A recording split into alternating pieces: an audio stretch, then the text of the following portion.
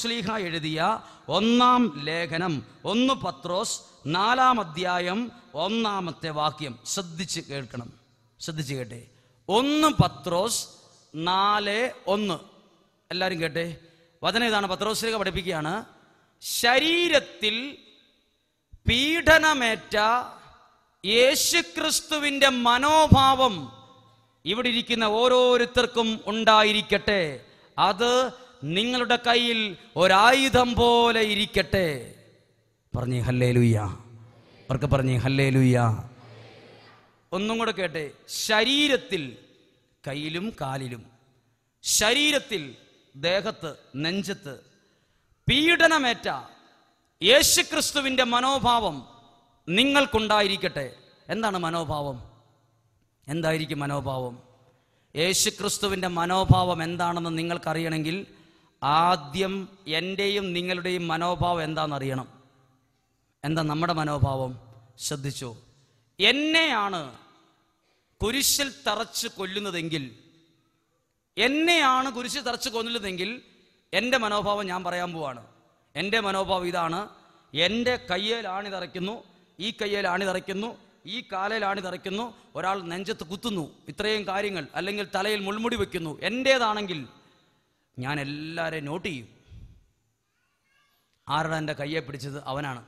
ചിറ്റപ്പൻ്റെ മകനാണ് ഒരെണ്ണം പെങ്ങടെ ഭർത്താവ് അതിനകത്തുണ്ട്. 10ാം ക്ലാസ് വരെ എൻ്റെ കൂടെ പഠിച്ചു ഒരുത്തിനാ കാലയെ പിടിച്ച് അവിടെ ചേർത്ത് വെച്ചത്. ഞാൻ എല്ലാവരെയും നോട്ട് ചെയ്യും.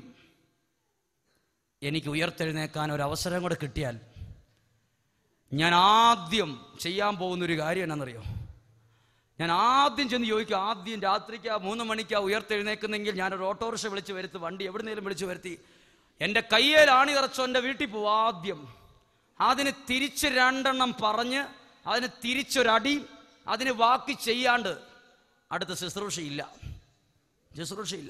എൻ്റെ ഈ കയ്യെ പിടിച്ചതാര്, ഈ കാലെ പിടിച്ചതാര്, എൻ്റെ തലയെ മുൾക്കിരീടം വെച്ചതാര്? ഒരെണ്ണത്തിനെയും വെറുതെ വിടിയല്ല. ഞാൻ ഒരെണ്ണത്തിനെയും വെറുതെ വിടിയല്ല. കാരണം അതെൻ്റെ മനോഭാവമാണ്. എൻ്റെ മനോഭാവം എന്താ? എന്നെ അടിച്ചവനെ വെറുതെ വിടിയല്ല. എന്നെ മുറിപ്പെടുത്തിയോണ്ട് തിരിച്ച് ഞാൻ വെട്ടും. എന്നെ വെട്ടിയോ ആ വെട്ട് ഉണങ്ങുന്നതിന് മുമ്പ് തിരിച്ചും വെട്ടും. അതെൻ്റെ മനോഭാവം, നമ്മുടെ മനോഭാവം, മനുഷ്യൻ്റെ മനോഭാവം. എന്നാൽ ഈശോയുടെ പത്രോസിക പറയാണ്, അത് മനുഷ്യൻ്റെ മനോഭാവം. എന്നെ തെറി പറഞ്ഞു, ഞാനും തിരിച്ചു പറയും. എന്നെ അടിച്ചു, ഞാൻ തിരിച്ചടിക്കും. പത്രോസിക പറയാണ്, ശരീരത്തിൽ പീഡനമേറ്റ യേശുക്രിസ്തുവിന്റെ മനോഭാവം നിങ്ങൾക്ക് ആയുധമായിരിക്കട്ടെ. എന്തായിരുന്നു മനോഭാവം? ഈശോയുടെ മനോഭാവം ഇതാണ്. ഈശോയെ കയ്യിലും കാലിലും ഒക്കെ കുരിശിൽ തറച്ചു കഴിഞ്ഞ് 3 ദിവസം കഴിഞ്ഞ് ഉയർത്തെഴുന്നേറ്റപ്പം ഈശോ ചോദിച്ചു, ആദ്യം രാത്രിക്ക് ഉയർത്തെഴുന്നേറ്റ് ഈശോ ആദ്യം അവിടെ നിന്ന ആൾക്കാരോട് ചോദിച്ചത്, അറ എൻ്റെ കാലയിൽ ആണിതറച്ചത്, അറ എൻ്റെ കയ്യെ പിടിച്ചത്, ഞാൻ അങ്ങോട്ട് വരുവാണ്, ഇതിന്റെ ബാക്കി കാണാൻ പോവാണ് എന്നല്ല പറഞ്ഞേ. ഈശോ ആരോടും ചോദിച്ചില്ല, ആരടാ കയ്യെ പിടിച്ചത്, ആരാ കയ്യേൽ ആണിതറച്ചത്, കാലയിൽ ആരാ ആണിതറച്ചത്, ആരടാ എൻ്റെ ഈ നെഞ്ചിൻ്റെ കൂടെ കുന്തം കൊണ്ട് കുത്തിയത്. ഈശോ ചോദിച്ചില്ല. ഉയർത്തെഴുന്നേറ്റ് ഈശോ ആദ്യം പോയത് എങ്ങോട്ടാണെന്നറിയോ? സ്നേഹിച്ചിരുന്ന ശിഷ്യന്മാരുടെ അടുത്തേക്ക്. അവർക്ക് പറഞ്ഞേ ഹല്ലേലൂയ. സ്വരം ഉയർത്തി പറഞ്ഞേ ഹല്ലേലൂയ. അതാണ് വിശുദ്ധ ഗ്രന്ഥം പഠിപ്പിക്കുന്നത്. അന്യായമായി പീഡിപ്പിക്കപ്പെടുമ്പോൾ ദൈവചിന്തയോടെ ആ സഹനം ക്ഷമാപൂർവം സഹിച്ചാൽ അത് അനുഗ്രഹ കാരണമാകും. കുരിശിലെ ഈശോയുടെ സഹനത്തിന്റെ ഒരു പ്രത്യേകത എന്നാന്നറിയാവോ? കുരിശിലെ ഈശോ കുരിശിന്റെ വഴിയിൽ എഴുതിയിട്ടുണ്ട്, അവൻ ഒന്നും മിണ്ടിയില്ല. ഈശോ സഹനം തുടങ്ങിയ സമയം മുതൽ ഒന്നും മിണ്ടിയില്ല. നമ്മൾ മിണ്ടാൻ തുടങ്ങുന്ന എപ്പോഴാ? നമുക്കിച്ചിരി വേദന വരാൻ തുടങ്ങുമ്പോഴാ നമ്മൾ മിണ്ടാൻ തുടങ്ങുന്നത്. സ്റ്റാർട്ടിങ് പോയിന്റ് അവിടെയാ. ഈശോ സഹനം വന്നപ്പോൾ ഒന്നും മിണ്ടിയില്ല. ശ്രദ്ധിച്ചേ, നമ്മൾ മിണ്ടാൻ തുടങ്ങുന്നത്. ഇനി ഞാനിങ്ങനെ ചിന്തിച്ചു, ദൈവമേ, ഈശോയ്ക്ക് എന്തിനാ ഒന്നും മിണ്ടാതിരുന്നിട്ടും ഇത്രയും സഹനങ്ങൾ ഇങ്ങനെ കൊടുത്തേ? എന്തിനായിരിക്കും ഇങ്ങനെ സഹനങ്ങൾ കൊടുത്തത്? അതായത് ഒരാളുടെ തനി സ്വഭാവം കാണണമെങ്കിൽ ആ വ്യക്തിക്ക് വേദന ഉണ്ടാകണം. ഇനി ഇവിടെ ഇരിക്കുന്ന തരിയോട് ഇടവേകയുടെ തനി സ്വഭാവം ഇതല്ല. ഈ ആൾക്കാരെ നിൽക്കുന്ന വെള്ളയിട്ടുകൊണ്ടിരിക്കുന്ന എൻ്റെ സ്വഭാവം ഇതല്ല. തനി സ്വഭാവം അറിയണമെങ്കിൽ നിങ്ങൾ എന്നെ വേദനിപ്പിക്കുക, എന്നെ നിങ്ങൾ കുത്ത്, അപ്പം ഞാൻ തനി സ്വഭാവം കാണിക്കും. ഇനി ഇവിടെ ഇരിക്കുന്ന ആരുടെയെങ്കിലും തനി സ്വഭാവം അറിയണമെങ്കിൽ ഞാൻ നിങ്ങൾക്കൊരു വേദന തരുമ്പോണ്ടല്ലോ, നിങ്ങളുടെ മുഖത്തെ ഭാവവും സംസാരത്തിൻ്റെ രീതിയും ശൈലിയും മാറും. അതാണ് നിങ്ങളുടെ സ്വഭാവം. ഇനി ഇന്ന് ധ്യാനം കഴിഞ്ഞു പോകുമ്പോൾ നിങ്ങളൊരു കാര്യം ചെയ്യും, എൻ്റെ തനി സ്വഭാവം കാണണമെങ്കിൽ ഒരു കാര്യം ചെയ്യും, നിങ്ങളൊരു സൂചിയായിട്ട് വന്ന് എൻ്റെ ഈ എളിക്കട്ട് ഒരു കുത്തുക. അപ്പോൾ ഞാൻ സാധാരണ പോലെ നോക്കുകയുള്ളൂ, വളരെ പ്രാർത്ഥനാപൂർവ്വം നോക്കും. രണ്ടാമത് നിങ്ങൾ 2 സെക്കൻഡ് കഴിയുമ്പോൾ ഒന്നും കൂടെ കുത്തുക, അപ്പോൾ ചെറിയ ചെറിയ മാറ്റങ്ങൾ മുഖത്ത് കാണാൻ തുടങ്ങും. മൂന്നാമത് ഒന്നും കൂടെ കുത്തുക, അപ്പോൾ ഇച്ചിരി ദേഷ്യഭാവം. 4ാമത് കുത്തുമ്പോൾ നമ്മൾ തെറിക്കും. അതാണ് തനി സ്വഭാവം. ഉറക്കെ പറഞ്ഞേ ഹല്ലേലൂയ. ഒരു കരം ഉയർത്തി ഉറക്കെ പറഞ്ഞേ ഹല്ലേലൂയ. ഉറക്കെ പറഞ്ഞേ ഹല്ലേലൂയ. ഉറക്കെ ചേർന്ന് പറഞ്ഞേ ഹല്ലേലൂയ. കരങ്ങൾ താഴ്ത്ത്. ഇനി ശ്രദ്ധിച്ച്, എൻ്റെ ജീവിതത്തിലെ ഒരു അനുഭവം നിങ്ങളോട് പങ്കുവയ്ക്കാൻ ആഗ്രഹിക്കുകയാണ്.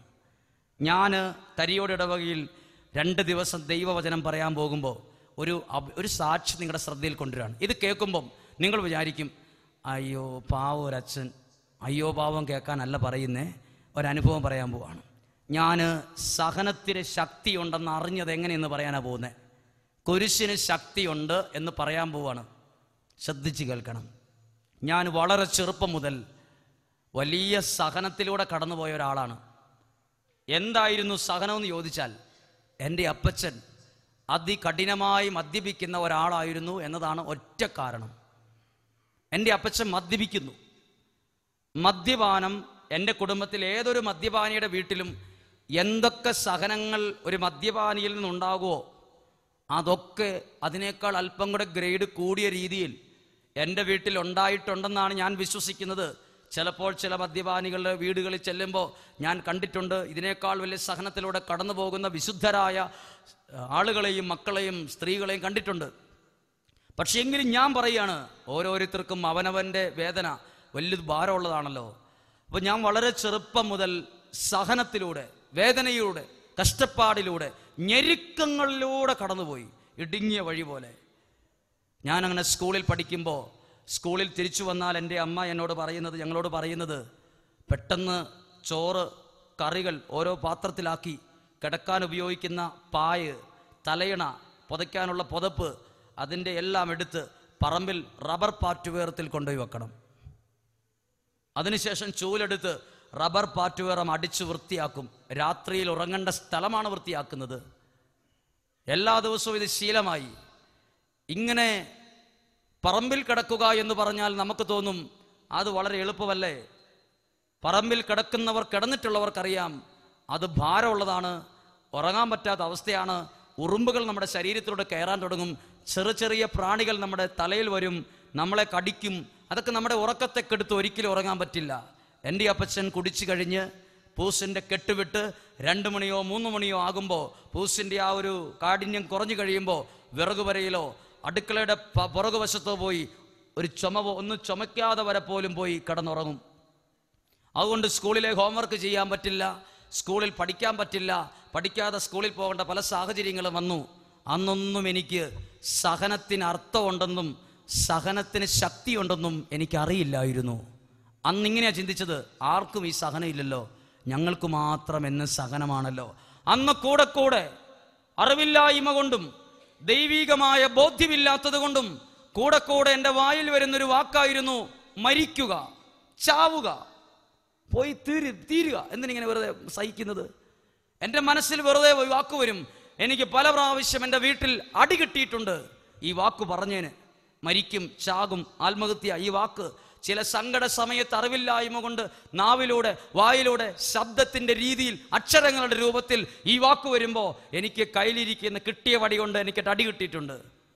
അങ്ങനെയുള്ള സഹനങ്ങളിലൂടെ കടന്നുപോയി. എനിക്ക് സ്കൂളിൽ പോകുമ്പോൾ എന്നെപ്പോലെ തന്നെ വിഷമിക്കുന്ന മറ്റൊരു കൂട്ടുകാരൻ, അവൻ്റെ അപ്പച്ചനും ഇതുപോലെ മദ്യപാനി ആയതുകൊണ്ടുള്ള സങ്കടം കൊണ്ട് അവനും ഈ വിഷമം അറിയാവുന്നത് കൊണ്ട് ഞങ്ങൾ തമ്മിൽ സുഹൃത്തുക്കളായിരുന്നു. സ്കൂളിൽ പോകുന്നതും വരുന്നതെല്ലാം ഒരുമിച്ചാണ്. 10ാം ക്ലാസ് കഴിഞ്ഞ് ഞാൻ സെമിനാരിയിൽ ചേരാൻ ആഗ്രഹിച്ച്, ആ വ്യക്തി സെമിനാരിയിൽ ചേരാൻ ആഗ്രഹിച്ചില്ല. ഞാൻ സെമിനാരിയിൽ ചേരാൻ ആഗ്രഹിച്ചു. ഉടുപ്പും പാൻസും എല്ലാം, പോകാനുള്ള എല്ലാ ഡ്രസ്സും ബാഗുകളെല്ലാം ശരിയാക്കി. അന്ന് വയനാട്ടിലേക്ക് ഒരേ ഒരു ബസ് മാത്രമേ ഉള്ളൂ ഞങ്ങളുടെ നാട്ടിൽ നിന്ന്, കണ്ണൂർ ജില്ലയിൽ നിന്ന്.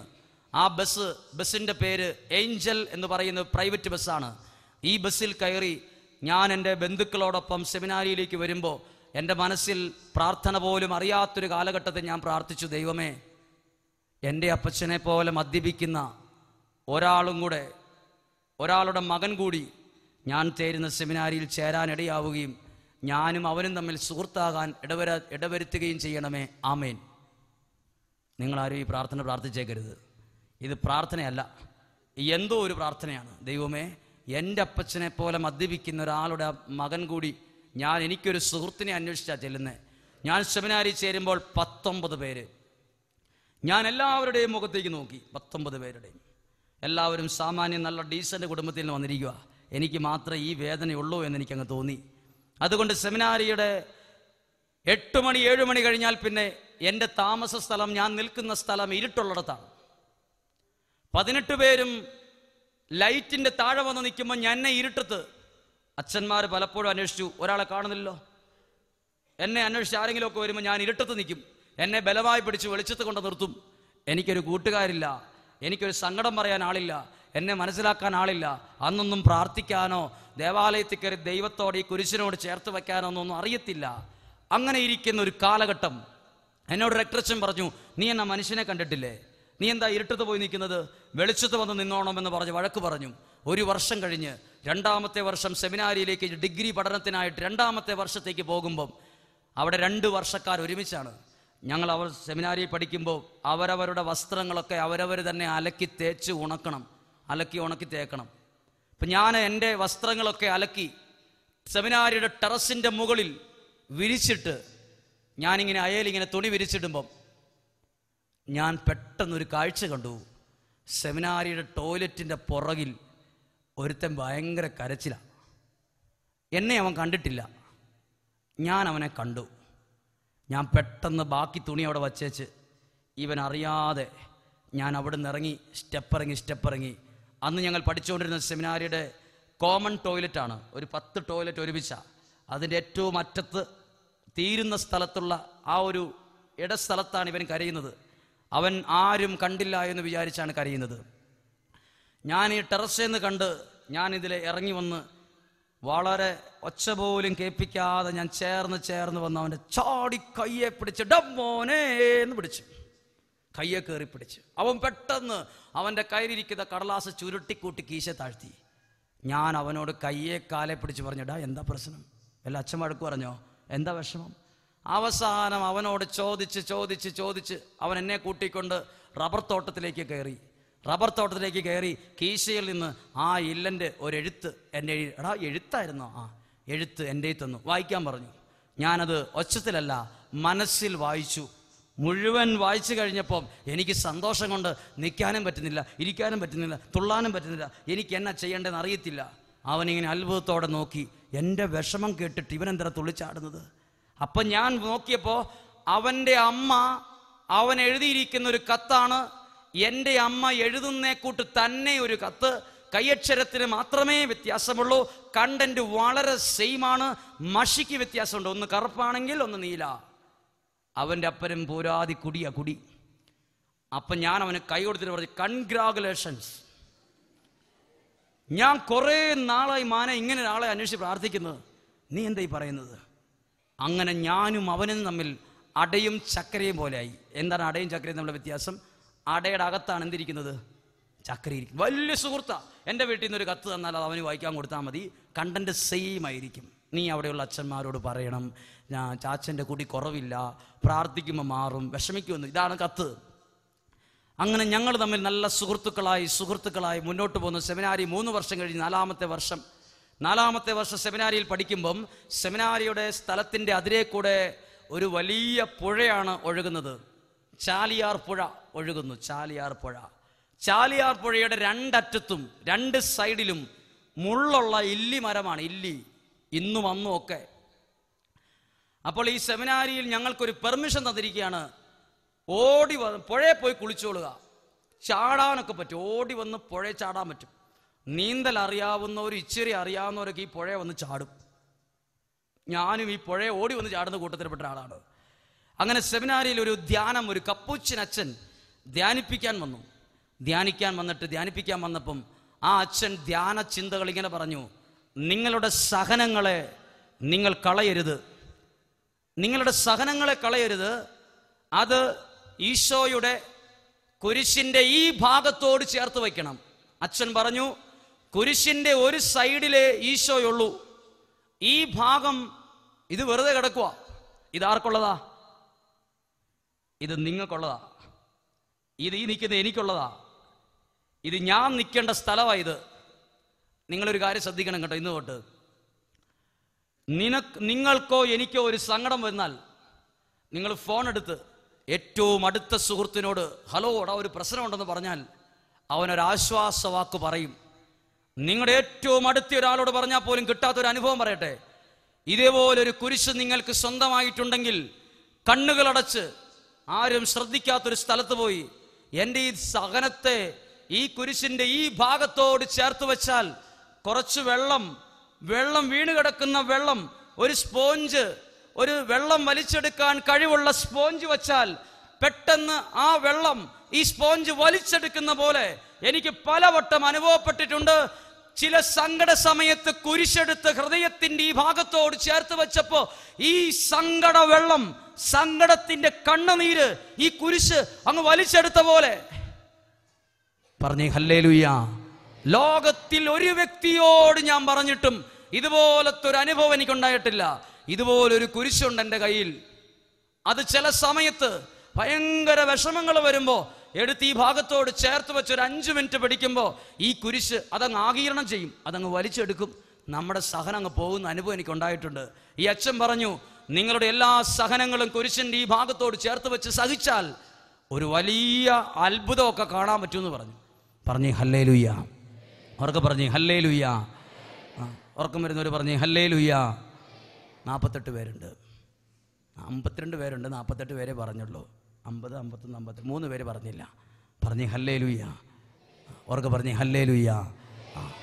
സഹനത്തെ ഇദ്ദേഹം എന്ത് ചെയ്തു? എൻ്റെ കൂടെ പഠിക്കുന്ന കൂട്ടുകാരൻ അതൊരു കളം വരച്ച് എഴുതി വെച്ചു. ഒരാഴ്ച ധ്യാനത്തിൻ്റെ സമയത്ത് ബഹുമാനപ്പെട്ട റെക്ടർസ് പറഞ്ഞു, ധ്യാനമായതുകൊണ്ട് ആരും പുഴയിൽ പോയി ചാടി കുളിക്കണ്ട, ഇവിടെയുള്ള കോമൺ ടോയ്ലറ്റിൽ കുളിച്ചാൽ മതി എന്ന് പറഞ്ഞു. അപ്പോൾ എല്ലാവർക്കും ഒരു വിഷമം, അയ്യോ പുഴയിൽ ചാടാൻ പറ്റില്ല ഒരാഴ്ച. ധ്യാനം കഴിഞ്ഞപ്പോൾ റെക്ടർസ് പറഞ്ഞു, ധ്യാനം കഴിഞ്ഞു, ഇനി പുഴയിൽ പോയിക്കോളാം, ഒരാഴ്ച കുളിച്ചിട്ട് പുഴയിൽ ചാടില്ലാത്തതിൻ്റെ സന്തോഷം. പിള്ളേരാണല്ലോ, എല്ലാവരും കൂടെ ഓടുകയാണ്, പുഴയിലേക്ക് ഓടുകയാണ്. ഞാനും എൻ്റെ കൂട്ടുകാരൻ്റെ ഒരത്തെ പിടിച്ചുകൊണ്ട് ഓടുകയാണ്. ഞാനും പുഴയിൽ ചാടാനാണ്, ഇവ മുന്നിൽ ചാടും, ഞാൻ പുറകിൽ ചാടും. അതാണ് ഒരു എഗ്രിമെൻറ്റ്. ഞങ്ങൾ ആ പുഴയുടെ സൈഡിൽ ഇതിനും ഇഷ്ടം പോലെ ചാടിയിട്ടുള്ള സ്ഥലമാണ്. ഇവനിങ്ങനെ ഉന്നം വെച്ചോണ്ടിരിക്കുക, റെഡി 1 2 3 എന്ന് പറയണം. നീ റെഡി 1 2 3 പറയട്ടെ, വേം പോയി ചാടാന്ന് പറഞ്ഞ് ഞാൻ ഇവനെ തള്ളി ഒരൊറ്റ വിടലം കൂട്ടും. ഇവൻ ഒരൊറ്റ പോക്ക് പോകുന്നുണ്ട് ഈ വെള്ളത്തിലേക്ക് ചാടാൻ വേണ്ടി. ഞാനും ഇവൻ ചാടിയ സ്ഥലം നോക്കിയിട്ട് ഇപ്പുറത്ത് ചാടണം എന്നാണ് എൻ്റെ ഒരു പ്ലാൻ. അല്ലെങ്കിൽ ഇതിൻ്റെ നിലമേത്തോട്ട് ചാടില്ലേ, അപകടം പറ്റില്ലേ. അതുകൊണ്ട് ഞാൻ അവൻ ചാടിയിട്ട് പുറകെ വിടും, അത്രയും റെഡിയായിട്ട് ഞാൻ നിൽക്കുകയാണ്. ഇവൻ പുഴയിലേക്ക് ഇതാ ചാടുന്ന കണ്ടു, അയ്യോ എന്നൊരു കാർച്ചം കേട്ടു. ഇത്രയും കാർച്ച കേട്ടപ്പോൾ ഞാൻ വളരെ സ്പീഡിൽ പുറകെ ചാടാൻ വന്ന് ഞാൻ എൻ്റെ പവർ ബ്രേക്ക് ആയതുകൊണ്ട് ഞാൻ പവർ ബ്രേക്ക് പിടിച്ച് പെട്ടെന്ന് തിരിച്ചവിടെ നിർത്തി, പെട്ടെന്ന് അതിൽ ചാടി ഇറങ്ങി. എന്നാടാ പറ്റിയത് ചോദിച്ചു. ഞങ്ങളെല്ലാവരും കൂടെ അവനെ വെള്ളത്തിൽ നിന്ന് പൊക്കിയെടുത്തു. പൊക്കിയെടുത്തപ്പോൾ അവൻ്റെ കാലയിൽ നിന്ന് ഇങ്ങനെ ചോര വെള്ളവും കൂടെ കൂടിയിട്ട് ചോര ഇങ്ങനെ നിറച്ച് ചോര. എവിടെയാ പറ്റിയത് പോലും അറിയത്തില്ല, മുഴുവൻ ചോരയാണ്. എന്നോടാ പറ്റി, എന്തോ കൊണ്ടെന്നവൻ പറഞ്ഞു. എടുത്ത് കരയ്ക്കോട്ടിരുത്തിയിട്ട് കാലൊക്കെ തുടച്ച് നോക്കിയപ്പോൾ ഒരു ഇല്ലിയുടെ, ഒരാഴ്ച കുളിച്ചിട്ടില്ലാത്തതുകൊണ്ട് ഇല്ലിയുടെ ഉണങ്ങി ഒരു കമ്പ് മുള്ളു കൂട്ടി വീണിട്ട് ഇവന് ചാടിയപ്പം ഉപ്പൂറ്റിയിലേക്ക് ഒരു ഇല്ലിയുടെ കമ്പും മുള്ളും കൂടെ അങ്ങോട്ട് കയറി, ഉപ്പൂറ്റി കയറി. ധൈര്യമുള്ളൊരു ഞങ്ങളുടെ ഒരു കൂട്ടുകാരൻ ഇത് പെട്ടെന്ന് വലിച്ചങ്ങ് ഊരി. ഈ പെട്ടെന്നൊരു സംസാര വിഷയം ഇത് റെക്ടറച്ചനോട് പറഞ്ഞാൽ ഇന്നത്തോടുകൂടി പുഴയിലെ കുളി നിൽക്കും. അപ്പോൾ എല്ലാവരും അവൻ്റെ ചെവിയിലിങ്ങനെ ഉള്ളിയിട്ട് പറഞ്ഞു, ഡാ കാലയിലൊന്നും കൊണ്ടിട്ടില്ല, പറഞ്ഞേക്കരുത്. ഓക്കെ, പറയില്ല. കാലെ കൊണ്ട് കാലും മരച്ചു പോയോണ്ട് ഇവൻ പറഞ്ഞു, കുഴപ്പമൊന്നുമില്ല, കമ്മ്യൂണിസ്റ്റ് വെച്ച് അരച്ച് ഏറ്റവും നല്ല മരുന്നല്ലേ, അടിച്ച് സെറ്റാക്കി വിട്ടു. അന്ന് രാത്രിയിൽ ഒരു കുഴപ്പം ഉണ്ടായില്ല. പിറ്റേ ദിവസം കാലിനൊരു ചട്ട്. അന്ന് പകലും ഇവൻ ആരോടും പറഞ്ഞില്ല. അന്ന് രാത്രിയിൽ ഇവൻ പുതപ്പിങ്ങനെ മൂടി രാത്രി 11:30 ആയപ്പം ഇങ്ങനെ കിടന്ന് വിങ്ങിക്കാറുകയാണ്. അവസാനം ഇവൻ്റെ കാല് നോക്കിയപ്പോണ്ട് ചോര ചത്തിട്ട് നീല നിറത്തിൽ ഉപ്പൂറ്റിയുടെ ഭാഗം മുഴുവൻ ഇങ്ങനെ നിറഞ്ഞു നിൽക്കുകയാണ്. നീര്, ആ കാൽപാദം മുഴുവൻ നീരിങ്ങനെ കയറിയ ഒരു സെക്കൻഡ് കണ്ണടയ്ക്കാൻ പറ്റിയല്ല. അപ്പോൾ റെക്ടറച്ചൻ 10 മണിയായപ്പോൾ അച്ഛൻ ലൈറ്റ് ഓഫ് ചെയ്ത് കിടന്നായിരുന്നു. 11:30 ആയപ്പോൾ ലീഡർ ചെന്ന് വാതിൽ മുട്ടി. അച്ചോ, ഒരാളുടെ കാലയിൽ മുള്ളു കൊണ്ടുവന്നു. രാത്രി മുള്ളോ? അച്ഛനൊരു ചൂരലും എടുത്ത് പാകിസ്ഥാൻകാർ യുദ്ധത്തിന് വന്നാന്നാണ് കേട്ടത്. ഒരു വടി എടുത്തോണ്ട് ഇങ്ങോട്ട് പോകുന്നു. ലൈറ്റ് അങ്ങോട്ട് ഇട്ട്, രാത്രി 11:30 ലൈറ്റ് ഇട്ടിട്ട്, ആരുടെ കാലയിൽ മുള്ളു കൊണ്ടെന്ന് ചോദിച്ചു.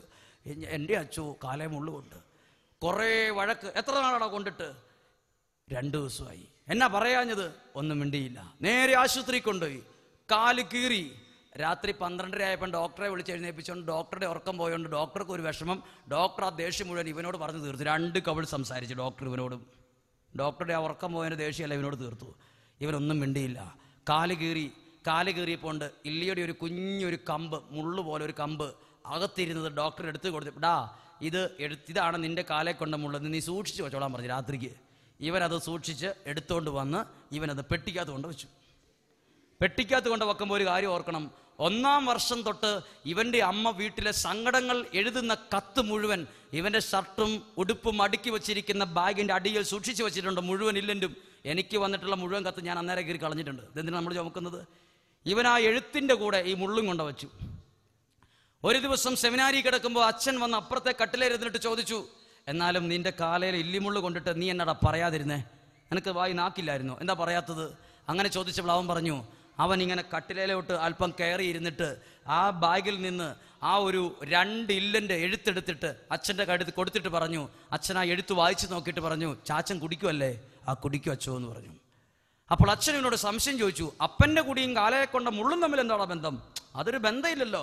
കാലെ മുള്ളു കൊണ്ടു അപ്പൻ്റെ കുടി, ഇത് രണ്ടും തമ്മിൽ എന്താ ബന്ധം? ഞാൻ ഇന്നു വരെ കേട്ടിട്ടില്ല കാലെ കൊണ്ട മുള്ളും അപ്പൻ്റെ മദ്യപാനവും തമ്മിൽ ബന്ധം. അപ്പോൾ ഈ വ്യക്തി ഉടനെ അച്ഛനോട്, ഒരു ദൈവശാസ്ത്രമോ ഒരു തത്വശാസ്ത്രമോ പഠിച്ചിട്ടില്ലാത്ത ഈ വ്യക്തി റെക്ടറച്ഛനോട് പറയുകയാണ്, അച്ഛാ, ഞാൻ എൻ്റെ അപ്പച്ചൻ്റെ കുടി നിന്ന് കാണാൻ ഒരുപാട് ആഗ്രഹിക്കുന്നുണ്ട്. ഞാൻ സെമിനാരി പഠിക്കുകയാണ്. എൻ്റെ അപ്പച്ചൻ ഇന്നും കുടിക്കുന്നയാളാണ്. ധ്യാനിപ്പിക്കാൻ വന്ന അച്ഛൻ പറഞ്ഞു, ജീവിതത്തിലെ ഓരോ സഹനങ്ങളും കുരിശിനോട് ചേർത്ത് വെച്ചാൽ അവിടെ ഒരു അത്ഭുതം കാണുമെന്ന്. അതുകൊണ്ട് എനിക്ക് വേദനയുണ്ടായി. അത് വേദന കൂടിക്കൂടി വന്ന സമയത്ത് ഞാൻ എല്ലാവരും കിടന്നുറങ്ങിയ 1-2 രാത്രികളിൽ അത് കുരിശിനോട് ചേർത്ത് വെച്ച് എൻ്റെ അപ്പച്ചൻ്റെ മദ്യപാനം നിർത്തിത്തരണേ, എൻ്റെ അപ്പച്ചൻ്റെ മദ്യപാനം മാറ്റിത്തരണേ എന്ന് എല്ലാവരും കിടന്നുറങ്ങുമ്പോഴും കാലെ കൊണ്ടൊരു മുള്ളിൻ്റെ വേദന നേരെ അപ്പച്ചൻ്റെ മദ്യപാനം മാറ്റാൻ വേണ്ടി കാഴ്ചവെച്ച് ഈ വ്യക്തി 10-21 വയസ്സുള്ള ഒരു വ്യക്തി പ്രാർത്ഥിച്ചു. എന്തേലും റിസൾട്ട് ഉണ്ടോന്ന് അറിയണ്ടേ? 4 മാസം കഴിഞ്ഞു. 4 മാസം എന്ന് പറഞ്ഞാൽ 3, 4, 12, 120 ദിവസം ഏകദേശം കഴിഞ്ഞപ്പോൾ ഇവനൊരു സന്തോഷ വാർത്ത അവൻ്റെ അമ്മ വീട്ടിൽ നിന്ന് ഫോൺ വിളിച്ചപ്പോൾ കിട്ടി. വാർത്ത ഇതാണ്, മോനെ, ചാച്ചനിപ്പോൾ കുടിക്കുന്നില്ല. അവനൊന്നും കൂടെ ചോദിച്ചു, ചാച്ചൻ കുടിക്കുന്നില്ലേ? മോനെ, ചാച്ചൻ്റെ കുടി നിർത്തി, നീ വിഷമിക്കണ്ട, ചാച്ചനിപ്പോൾ ഒന്നും കുടിക്കുന്നില്ല, ഒട്ടും കുടിക്കുന്നില്ല. ചാച്ചനെ തലശ്ശേരി പ്രതീക്ഷയിൽ കൊണ്ടുപോയി 24 ദിവസം ഇട്ട് ചികിത്സിച്ച ആളാണ്. എന്നിട്ട് കുടി നിർത്താത്ത ആളാണ്. കുടി നിർത്തിയതിൻ്റെ രഹസ്യം എന്നാണെന്നറിയണ്ടേ? അന്ന് എൻ്റെ കൂട്ടുകാരൻ എന്നോട് പറഞ്ഞു, എടാ, ഞാനും നീയും ഒക്കെ ഈ പള്ളിയുടെ മുഴുവൻ വാതിലും അടച്ച് ലൈറ്റും ഓഫ് ചെയ്ത് രാത്രി 12 മണിക്ക് ഈ അൽത്താരയുടെ മുന്നിലിരുന്ന് ഒരു തുള്ളി കണ്ണുനീരി കവളിലൂടെ വീണാൽ ആരറിയും? അത് തലയ്ക്ക് മുകളിലിരിക്കുന്ന ദൈവം അത് കാണും. ഒരിക്കൽ കൂടി കേട്ടോ, ഞാനും നിങ്ങളും കരയുന്നത് ഒരുപക്ഷെ നിങ്ങൾ വിചാരിക്കും, നിങ്ങൾ കരയുന്നത് എൻ്റെ ജീവിത പങ്കാളി പോലും കാണാനില്ലല്ലോ, മക്കൾ കാണാനില്ലല്ലോ, കൂടപ്പിറപ്പ് കാണാനില്ലല്ലോ. എന്നാൽ യേശുവിൻ്റെ നാമത്തിൽ ഒരു കാര്യം ഉറപ്പ് പറയട്ടെ, ഞാനും നിങ്ങളും കരയുന്നത് കാണാൻ ഒരു ദൈവം സ്വർഗത്തിലുണ്ട്. അവർക്ക് പറഞ്ഞു ഹല്ലേലൂയ. അതുകൊണ്ട് ഒരിക്കലും ഒരു സഹനത്തിന്റെ മുമ്പിലും തളരരുത്. ഒരിക്കലും. പറഞ്ഞേ ഹല്ലേലൂയ. അവർക്ക് പറഞ്ഞേ ഹല്ലേലൂയ. അന്ന് എനിക്ക് വളരെ ചെറിയ രീതിയിൽ ബോധ്യപ്പെട്ടൊരു കാര്യമാണ്, സഹനത്തിന് ശക്തിയുണ്ട്. എൻ്റെ ഒരു വിഷമം നിങ്ങളോട് പറയാൻ പോവാണ്. എൻ്റെ ദുഃഖമാണ്. എൻ്റെ അപ്പച്ചൻ മദ്യപിക്കുന്നു എന്ന കാരണത്താൽ എനിക്ക് ഒരു കാലത്ത് നല്ലൊരു ഡ്രസ്സ് പോലും ഇല്ലായിരുന്നു. അപ്പോൾ ഞങ്ങളെ കൂടപ്പിറപ്പുകളൊക്കെ ഒരു കല്യാണത്തിന് വിളിക്കുമ്പോൾ പോലും അവർക്കെല്ലാം ഒരു മടിയും ഒരു വിഷമം ഉണ്ടായിരുന്നു. കല്യാണത്തിന് വിളിക്കുമ്പോഴൊക്കെ ഒരു മടി. നമുക്കറിയാമല്ലോ, നമ്മളെപ്പോലെ വേഷം ഇടാനും വസ്ത്രം ഇടാനും ആരോഗ്യവും സൗന്ദര്യവും ഒക്കെ ഇല്ലാത്തവരെ വിളിക്കുമ്പം ചിലർക്കൊക്കെ ഒരു വിഷമം. അവരൊക്കെ അവിടെ വന്ന് നിന്നാൽ നമുക്കൊരു അസ്വസ്ഥതയാണ്. എല്ലാവരും നല്ല തലയെടുപ്പോടുകൂടി വലിയ കാറെ വന്നിറങ്ങി വലിയ സെറ്റപ്പിൽ വന്നിറങ്ങുമ്പോൾ നമുക്കൊക്കെ ഒരു സന്തോഷമാണ്. പ്രകൃതി നിയമമാണ്. ഞങ്ങളുടെ ബന്ധുക്കൾക്കും ഇതുപോലെ വിഷമങ്ങൾ ഉണ്ടായിട്ടുണ്ട്. ഞാൻ 5ാം ക്ലാസ്സിൽ പഠിക്കുമ്പോഴാണെന്ന് തോന്നുന്നു, ഞാൻ ഒരേ ഒരു കല്യാണത്തിന് പോയി. കല്യാണത്തിന് ഞാൻ മാത്രം പോയത്, ആ കല്യാണത്തിൻ്റെ തലേ ദിവസം ഞാൻ ഇട്ടിരുന്ന വേഷം നീലയും വെള്ളയുമുള്ള സ്കൂൾ യൂണിഫോം ആയിരുന്നു. ഞാൻ വിചാരിച്ചു ഇതാണ് ഏറ്റവും നല്ല ഡ്രസ്സെന്ന് ഞാൻ അവിടെ വിചാരിച്ചിരുന്നു. പക്ഷേ യാതൊരു കല്യാണ വീട്ടിൽ ഞാൻ മാത്രമേ നീലയും വെള്ളയും ഡ്രസ്സ് ഇട്ടുണ്ടായിരുന്നുള്ളൂ. അന്ന് ആ കാലത്ത് വീഡിയോ ഇല്ല, വെറും ഫോട്ടോ എടുക്കുന്ന സംവിധാനം മാത്രമേ ഉള്ളൂ. ഫോട്ടോ എടുക്കുന്ന സമയത്ത് എൻ്റെ അറിവില്ലായ്മ കൊണ്ട് ഞാൻ ഈ ഫോട്ടോ എടുക്കുന്ന ആളോട് പറ്റിച്ചേർന്ന് അറിയാതെ നിന്നപ്പോൾ ആ വീട്ടിലെ ഒരാൾ എന്നെ കയ്യെ പിടിച്ച് വീടിൻ്റെ അകത്തേക്ക് കൂട്ടിക്കൊണ്ടുപോയി ഒരു വാതിൽ തുറന്ന് എന്നെ അവിടെ നിർത്തിയിട്ട് എന്നോട് പറഞ്ഞു, ഇവിടെ നിന്നോളാൻ പറഞ്ഞു. അപ്പം ഞാൻ അവിടെ കുറേ നേരം നിന്നു. എന്തിനാ ഇവിടെ നിർത്തിയെന്ന് എന്നോട് പറഞ്ഞില്ല, എന്തിനാ ഇവിടെ കൊണ്ട് എന്നെ പ്രതിഷ്ഠിച്ചതെന്ന് എന്നോട് പറഞ്ഞില്ല. കുറച്ച് കഴിഞ്ഞ് ഞാൻ ആ മുറിയുടെ മൊത്തം നോക്കിയപ്പോണ്ട് കല്യാണ ആവശ്യങ്ങൾക്കുള്ള വെണ്ടയ്ക്ക, ഉരുളക്കിഴങ്ങ്, തക്കാളി. ഇത് സ്റ്റോറാണ്, സ്റ്റോറ്. എന്നെ എന്തിനാ സ്റ്റോറിൽ കൊണ്ട് നിർത്തിയെന്ന് എനിക്ക് പിന്നീട് കുറച്ച് ബുദ്ധി വളർന്നപ്പോൾ പിടികിട്ടി. എനിക്കന്ന് വേഷയിലായിരുന്നു. അന്ന് നല്ല ഭക്ഷണം കഴിച്ചിട്ടുള്ള ആരോഗ്യമില്ല, അന്ന് നല്ല ഭക്ഷണം കഴിച്ചിട്ടുള്ള ഒരു ഗെറ്റപ്പ് ഇല്ലാത്തത് കൊണ്ട് എന്നെ മാറ്റിയതാണ്. ഞാൻ പിന്നീട് എനിക്ക് ഒരറിവ് വന്നേ പിന്നെ കല്യാണങ്ങൾക്ക് പോകാൻ ആഗ്രഹമുണ്ടെങ്കിലും കല്യാണങ്ങൾക്കൊന്നും പോകാതായി. ഞാൻ സെമിനാരിയിൽ ചേർന്നു. 7-8 വർഷം കഴിഞ്ഞപ്പോൾ സെമിനാരിയിൽ ഞാൻ അവധിക്ക് ചെല്ലുകയാണ്. ഞാനിപ്പോൾ പറയുന്നത് ഒരു ഇല്ലാ കഥകളല്ല. ഞാനിപ്പോൾ പറയുന്നത് നിങ്ങളുടെ ആരുടെ അയ്യോഭാവം കിട്ടാനല്ല. ഞാൻ അനുഭവിച്ച ഒരു സഹനത്തിലൂടെ എനിക്ക് കിട്ടിയ റിസൾട്ട് ഞാൻ പറയണ്ടേ? അത് പറഞ്ഞില്ലെങ്കിൽ ഞാൻ ദൈവത്തോട് കാണിക്കുന്ന ഒരു തെറ്റായി പോയത്. ഞാൻ ദൈവത്തെ കണ്ടതും ഈ കുരിശിന് ശക്തി ഉണ്ടെന്ന് അറിഞ്ഞത് ഈ സഹനത്തിലൂടെയാണ്. കേട്ടോ, ഞാൻ അവിടെ ചെല്ലുമ്പോൾ ഇങ്ങനെ സഹനങ്ങളുടെ 8 വർഷം കഴിഞ്ഞ് സെമിനാരിയിൽ നിന്ന് അവധിക്ക് ചെല്ലുമ്പോൾ എൻ്റെ വീട്ടിലുള്ളവരെല്ലാം എൻ്റെ കൂടപ്പിറപ്പിൻ്റെ കല്യാണത്തിന് പോവാണ്. അപ്പോൾ എൻ്റെ അമ്മയും എൻ്റെ വീട്ടിലുള്ളവരെയും കൂട്ടാൻ വേണ്ടി വാഹനമുള്ള ഒരാൾ എൻ്റെ വീട്ടിൽ വന്ന് ഇവരെല്ലാം ഒരുക്കി കൊണ്ടുപോകാൻ തിരക്കാണ്. അപ്പോൾ എന്നോട് ചോദിച്ചു, കല്യാണത്തിന് വരുന്നുണ്ടോ വാ വാ വാ എന്ന് വിളിച്ചു. ഞാൻ പറഞ്ഞു ഞാൻ വരുന്നില്ല എന്ന് പറഞ്ഞു. അപ്പോൾ ഈ എന്നെ വിളിച്ച സഹോദരി എൻ്റെ ശിരസിൽ കരം വച്ചിട്ട് പറഞ്ഞു, നീ വിഷമിക്കൊന്നും വേണ്ട, നീ ഒരു 4-5 വർഷം കഴിയുമ്പോൾ നീ ഒരു വൈദികനായി നിനക്ക് പട്ടം കിട്ടും, പുത്തൻ കുർബാന ചെല്ലും. നീ നോക്കിക്കോ, ആൻറ്റി പറഞ്ഞ കാര്യം നീ ഓർത്തോ, നീ വൈദികനായി കഴിയുമ്പം നിന്നെ ഇങ്ങനെ കല്യാണമൊക്കെ വരുമ്പോൾ ആദ്യം വിളിക്കുന്ന നിന്നെ ആയിരിക്കും. എൻ്റെ മനസ്സിലത് ഭയങ്കര ഒരു തീ കത്തി, ഒരു ഭയങ്കര സന്തോഷമായി. കല്യാണത്തിന് വിളിക്കുമല്ലോ, എപ്പോഴേ വിളിക്കുള്ളൂ, വൈദികനായി കഴിഞ്ഞ് കല്യാണത്തിന് വിളിക്കുകയുള്ളൂ. ഞാൻ വൈദികനായി തിരിച്ചു വയനാട്ടിൽ ഇവിടെ വന്ന് ഫസ്റ്റ് അപ്പോയിൻമെൻറ്റ് എടുത്ത് ഞാൻ ഇരിക്കുമ്പോൾ ഞാൻ എൻ്റെ വീട്ടിലേക്ക് വിളിച്ച് ചോദിക്കുകയാണ്, അമ്മേ ആരുടെയെങ്കിലും കല്യാണം വരുന്നുണ്ടെങ്കിൽ നേരത്തെ പറയണം കേട്ടോ എന്ന് പറഞ്ഞു. ഇവിടെ റേഞ്ചില്ല ശരിക്കും, അതുകൊണ്ട് ചിലപ്പോൾ വിളിച്ചാൽ കിട്ടിയല്ല. അതുകൊണ്ട് അമ്മേനെ വിളിച്ചെങ്കിൽ നേരത്തെ എന്നോട് ഇൻഫർമേഷൻ തരണം, അറിവ് തരണം. ഞാൻ ആദ്യം അന്വേഷിച്ചത് ആരുടെ കല്യാണം ആദ്യം എന്നാ.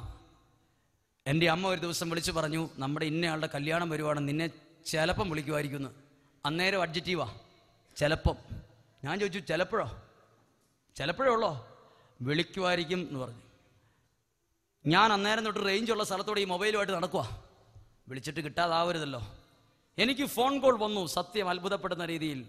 ഇപ്പോൾ കല്യാണം കഴിക്കാൻ പോകുന്ന ചെറുക്കൻ്റെ ജ്യേഷ്ഠ സഹോദരൻ വിളിച്ചിട്ട് എന്നോട് പറഞ്ഞു, തലേ ദിവസമേ വരണം. Okay, very good. കല്യാണ കുർബാന ചെല്ലണം, പ്രസംഗം പറയണം, കല്യാണം കെട്ടിക്കണം. സന്തോഷമായി. അന്ന് ആൻറ്റി പറഞ്ഞത് കറക്റ്റ് ആണല്ലോ എന്ന് പറഞ്ഞു. അന്നേരം തന്നെ നല്ലൊരു ഡ്രസ്സ് എടുത്ത് അലക്കി തേച്ചു മടക്കി പെട്ടിക്കകത്ത് വെച്ചു. എന്തിനാണെന്നറിയോ? ഇന്നാളൊരു കല്യാണത്തിന് പോയപ്പോൾ സ്റ്റോർ റൂമിലാണ് പോയി നിന്നേ. ഈ പ്രാവശ്യം പോകുമ്പോൾ സ്റ്റോർ റൂമിലൊന്നും പോയി നിൽക്കേണ്ട ഗതികേട് ഉണ്ടാകരുത് എന്ന് വിചാരിച്ച് അലക്കി തേച്ച് ഇസ്തിരിയൊക്കെ ഇട്ട് മടക്കി കെട്ടപ്പായിട്ടേ പോവുള്ളൂ ഈ പ്രാവശ്യം. ഞാൻ കല്യാണത്തിൻ്റെ തലേ ദിവസം ഉടുത്തൊരുങ്ങി കല്യാണ വീട്ടിൽ ചെന്നു. ഏകദേശം 5-5:30 ഇടയ്ക്ക് സന്ധ്യായോലാകുന്ന സമയത്ത് ആ വീട്ടിൽ ചെല്ലുമ്പം ഒരു മൈൻഡും ആർക്കും എന്നോടില്ല. ഞാൻ വീടിനകത്തേക്ക് കയറി, ഭക്ഷണം കഴിച്ചോന്ന് പോലും ചോദിക്കുന്നില്ല. ഭയങ്കര ഒരു ടെൻഷൻ. എന്താ ആൾക്കാർ മൈൻഡ് ചെയ്യാത്തതെന്ന് ഞാൻ എന്നോട് ചോദിക്കും, എന്താ മിണ്ടാത്തേ? ഞാൻ ഇങ്ങനെയല്ല വിചാരിച്ചേ, എന്നാൽ പോയേക്കാമെന്ന് ഞാൻ വിചാരിച്ചു. പേരിനൊരല്പം ഭക്ഷണം കഴിച്ചു. ഞാൻ പെട്ടെന്ന് എനിക്കന്നേരം ഉണ്ടായത് ഓശാന ഞായറാഴ്ചത്തെ കഴുതയുടെ അനുഭവമാണ് ഉണ്ടായത്. നാളെ ഓശാനയാണ്. ഓശാന ദിവസം ഈശോ വന്നത് എങ്ങനെയാ? കുതിരയുടെ പുറത്താണോ കഴുതയുടെ പുറത്താണോ? കഴുതയുടെ പുറത്ത്. കഴുതെന്ന് കേട്ടപ്പോൾ തന്നെ നെഗറ്റീവാണ് നിങ്ങൾ മനസ്സിൽ തോന്നി. കഴുത, ഊട്ടി പോയാൽ കാണാം കഴുത, ബുദ്ധിയില്ലാത്ത ജീവിയാണ്. ഈശോ തിരഞ്ഞെടുത്തത് കഴുതയുടെ പുറത്താണ് ഈശോ വന്നത്. ഈ കഴുത വിചാരിച്ചു ഇനി തൊട്ടെൻ്റെ നല്ല കാലമാണ്. ഓശാന ഞായറാഴ്ച ഇതാ ഒരു വിലയില്ലാത്ത കഴുതയ്ക്ക് ആൾക്കാർ ഓല വീശുന്നു, തുണി വിരിക്കുന്നു, ഭയങ്കര രംഭ സ്വീകരണം. അപ്പോൾ ഈ കഴുത വിചാരിച്ചു, ഈശോ കുറച്ച് സമയം കഴിഞ്ഞപ്പോൾ ഇറങ്ങിപ്പോയി. ഈ കഴുത വിചാരിച്ചു ഇനി എല്ലാ ദിവസവും ഇവിടെ വന്നു കഴിഞ്ഞാൽ ഇതേപോലെ ഒരു അനുഗ്രഹം കിട്ടുമെന്ന് വിചാരിച്ചു. ഈ കഴുത പിറ്റേ ദിവസം വന്നപ്പോൾ ആൾക്കാർ കല്ലെടുത്ത് കഴുതനെ ഓടിച്ച്. അങ്ങനെയാണ് ഈ കഴുതയെക്കുറിച്ച് ഒരു കഥ എഴുതി വച്ചിരിക്കുന്നത്. ഈ കഥയിലെ കഴുത പോലെ എനിക്കൊരു സന്തോഷം അംഗീകാരം ഒന്നും കിട്ടിയില്ല. ഞാൻ വളരെ ടെൻഷനോടുകൂടെ നേരെ വീട്ടിൽ ചെന്നപ്പോൾ എൻ്റെ അമ്മ ചോദിച്ചു, തലേദിവസത്തോടെ പോയാൽ? ഞാൻ പറഞ്ഞു പോയി. എന്താ ഒരു വിഷമം എന്നോട് ചോദിച്ചു. ഞാൻ പറഞ്ഞു ഒന്നുമില്ലെന്ന് പറഞ്ഞു. ഞാൻ പെട്ടെന്ന് മുറ്റത്തേക്ക് ഇറങ്ങി. എൻ്റെ ഒരു കൂട്ടുകാരനുണ്ട്, ഞാൻ അവനെ വിളിച്ചു ചോദിച്ചു, എടാ നാളെ എന്താ പരിപാടി? നാളെ ഫ്രീയാ. അവനോട് പറഞ്ഞു, നീ നാളെ 7:30 ആകുമ്പോൾ വണ്ടിയായിട്ട് വാ, ബൈക്കിന് വാന്നു. എന്തിനാ? ഒരു കല്യാണത്തിന് പോകണമെന്ന് പറഞ്ഞു. നീ വരാൻ പറഞ്ഞു. അവനോട് പറഞ്ഞു, എടാ എന്നെ വിളിച്ചിട്ടില്ല, നീ വാ, കുഴപ്പമില്ല വാ. ഞങ്ങൾ 7:30 ആകുമ്പോഴേ ഈ ബൈക്കിൽ ഇവൻ 7:15 വന്നു. വളരെ നേരത്തെ ഈ കല്യാണം നടക്കുന്ന പള്ളിയിലേക്ക് ചെന്നു. അവിടെ ചെല്ലുമ്പോൾ രാവിലത്തെ കുർബാന കഴിഞ്ഞ് ആളുകളങ്ങ് പോകുന്നു. പിന്നെ പള്ളിയൊക്കെ അടച്ച് സാധാരണ പോലെ ഒരു കല്യാണം നടക്കുന്ന ഗെറ്റപ്പൊന്നും ഇല്ല. ഞങ്ങൾ മണിക്കൂറുകൾ അവിടെ നിന്നു. കല്യാണം 10:30-ക്കാണ്. ഇനി സമയം 8:30, 9:30, 10:30, 3 മണിക്കൂർ കിടക്കുകയാണ്. ഞങ്ങൾ ആ സിമിത്തേരി കൂടെ പോയി അതിലെല്ലാം നടന്ന് തിരിച്ചു വന്നു. 1-2 മണിക്കൂർ ലോകകാര്യങ്ങളൊക്കെ പറഞ്ഞ് തിരിച്ചു വന്ന് ഞാനിങ്ങനെ ഇരിക്കുമ്പോൾ എൻ്റെ ഫോണിലേക്ക് ഒരു കോൾ. 9:45, 10 മണിയായപ്പം എവിടെ ഉള്ളത്? പെട്ടെന്ന് വീട്ടിലേക്ക് വാ, പ്രാർത്ഥന ചൊല്ലി പള്ളിയിലേക്ക് ഇറങ്ങാൻ സമയമായി. ഞാൻ പെട്ടെന്ന് പറഞ്ഞു, ബൈക്ക് എടുക്ക്. സന്തോഷത്തോടെയാണ് പോണത്. അവിടെ ചെല്ലുമ്പോൾ സാധാരണ ഒരു കല്യാണമല്ല, അത്ഭുതപ്പെടുത്തുന്ന കല്യാണമാണ്. 7-8 വീഡിയോക്കാർ, ഐഡിയ സ്റ്റാർ സിംഗേഴ്സ് പാടുന്ന കൊയർ, വലിയ കല്യാണമാണ്. നിങ്ങൾ ചിന്തിക്കുന്നതിനേക്കാൾ വലിയൊരു രീതിയിലുള്ളൊരു കല്യാണമാണ് അവിടെ അരങ്ങേറാൻ പോകുന്നത്.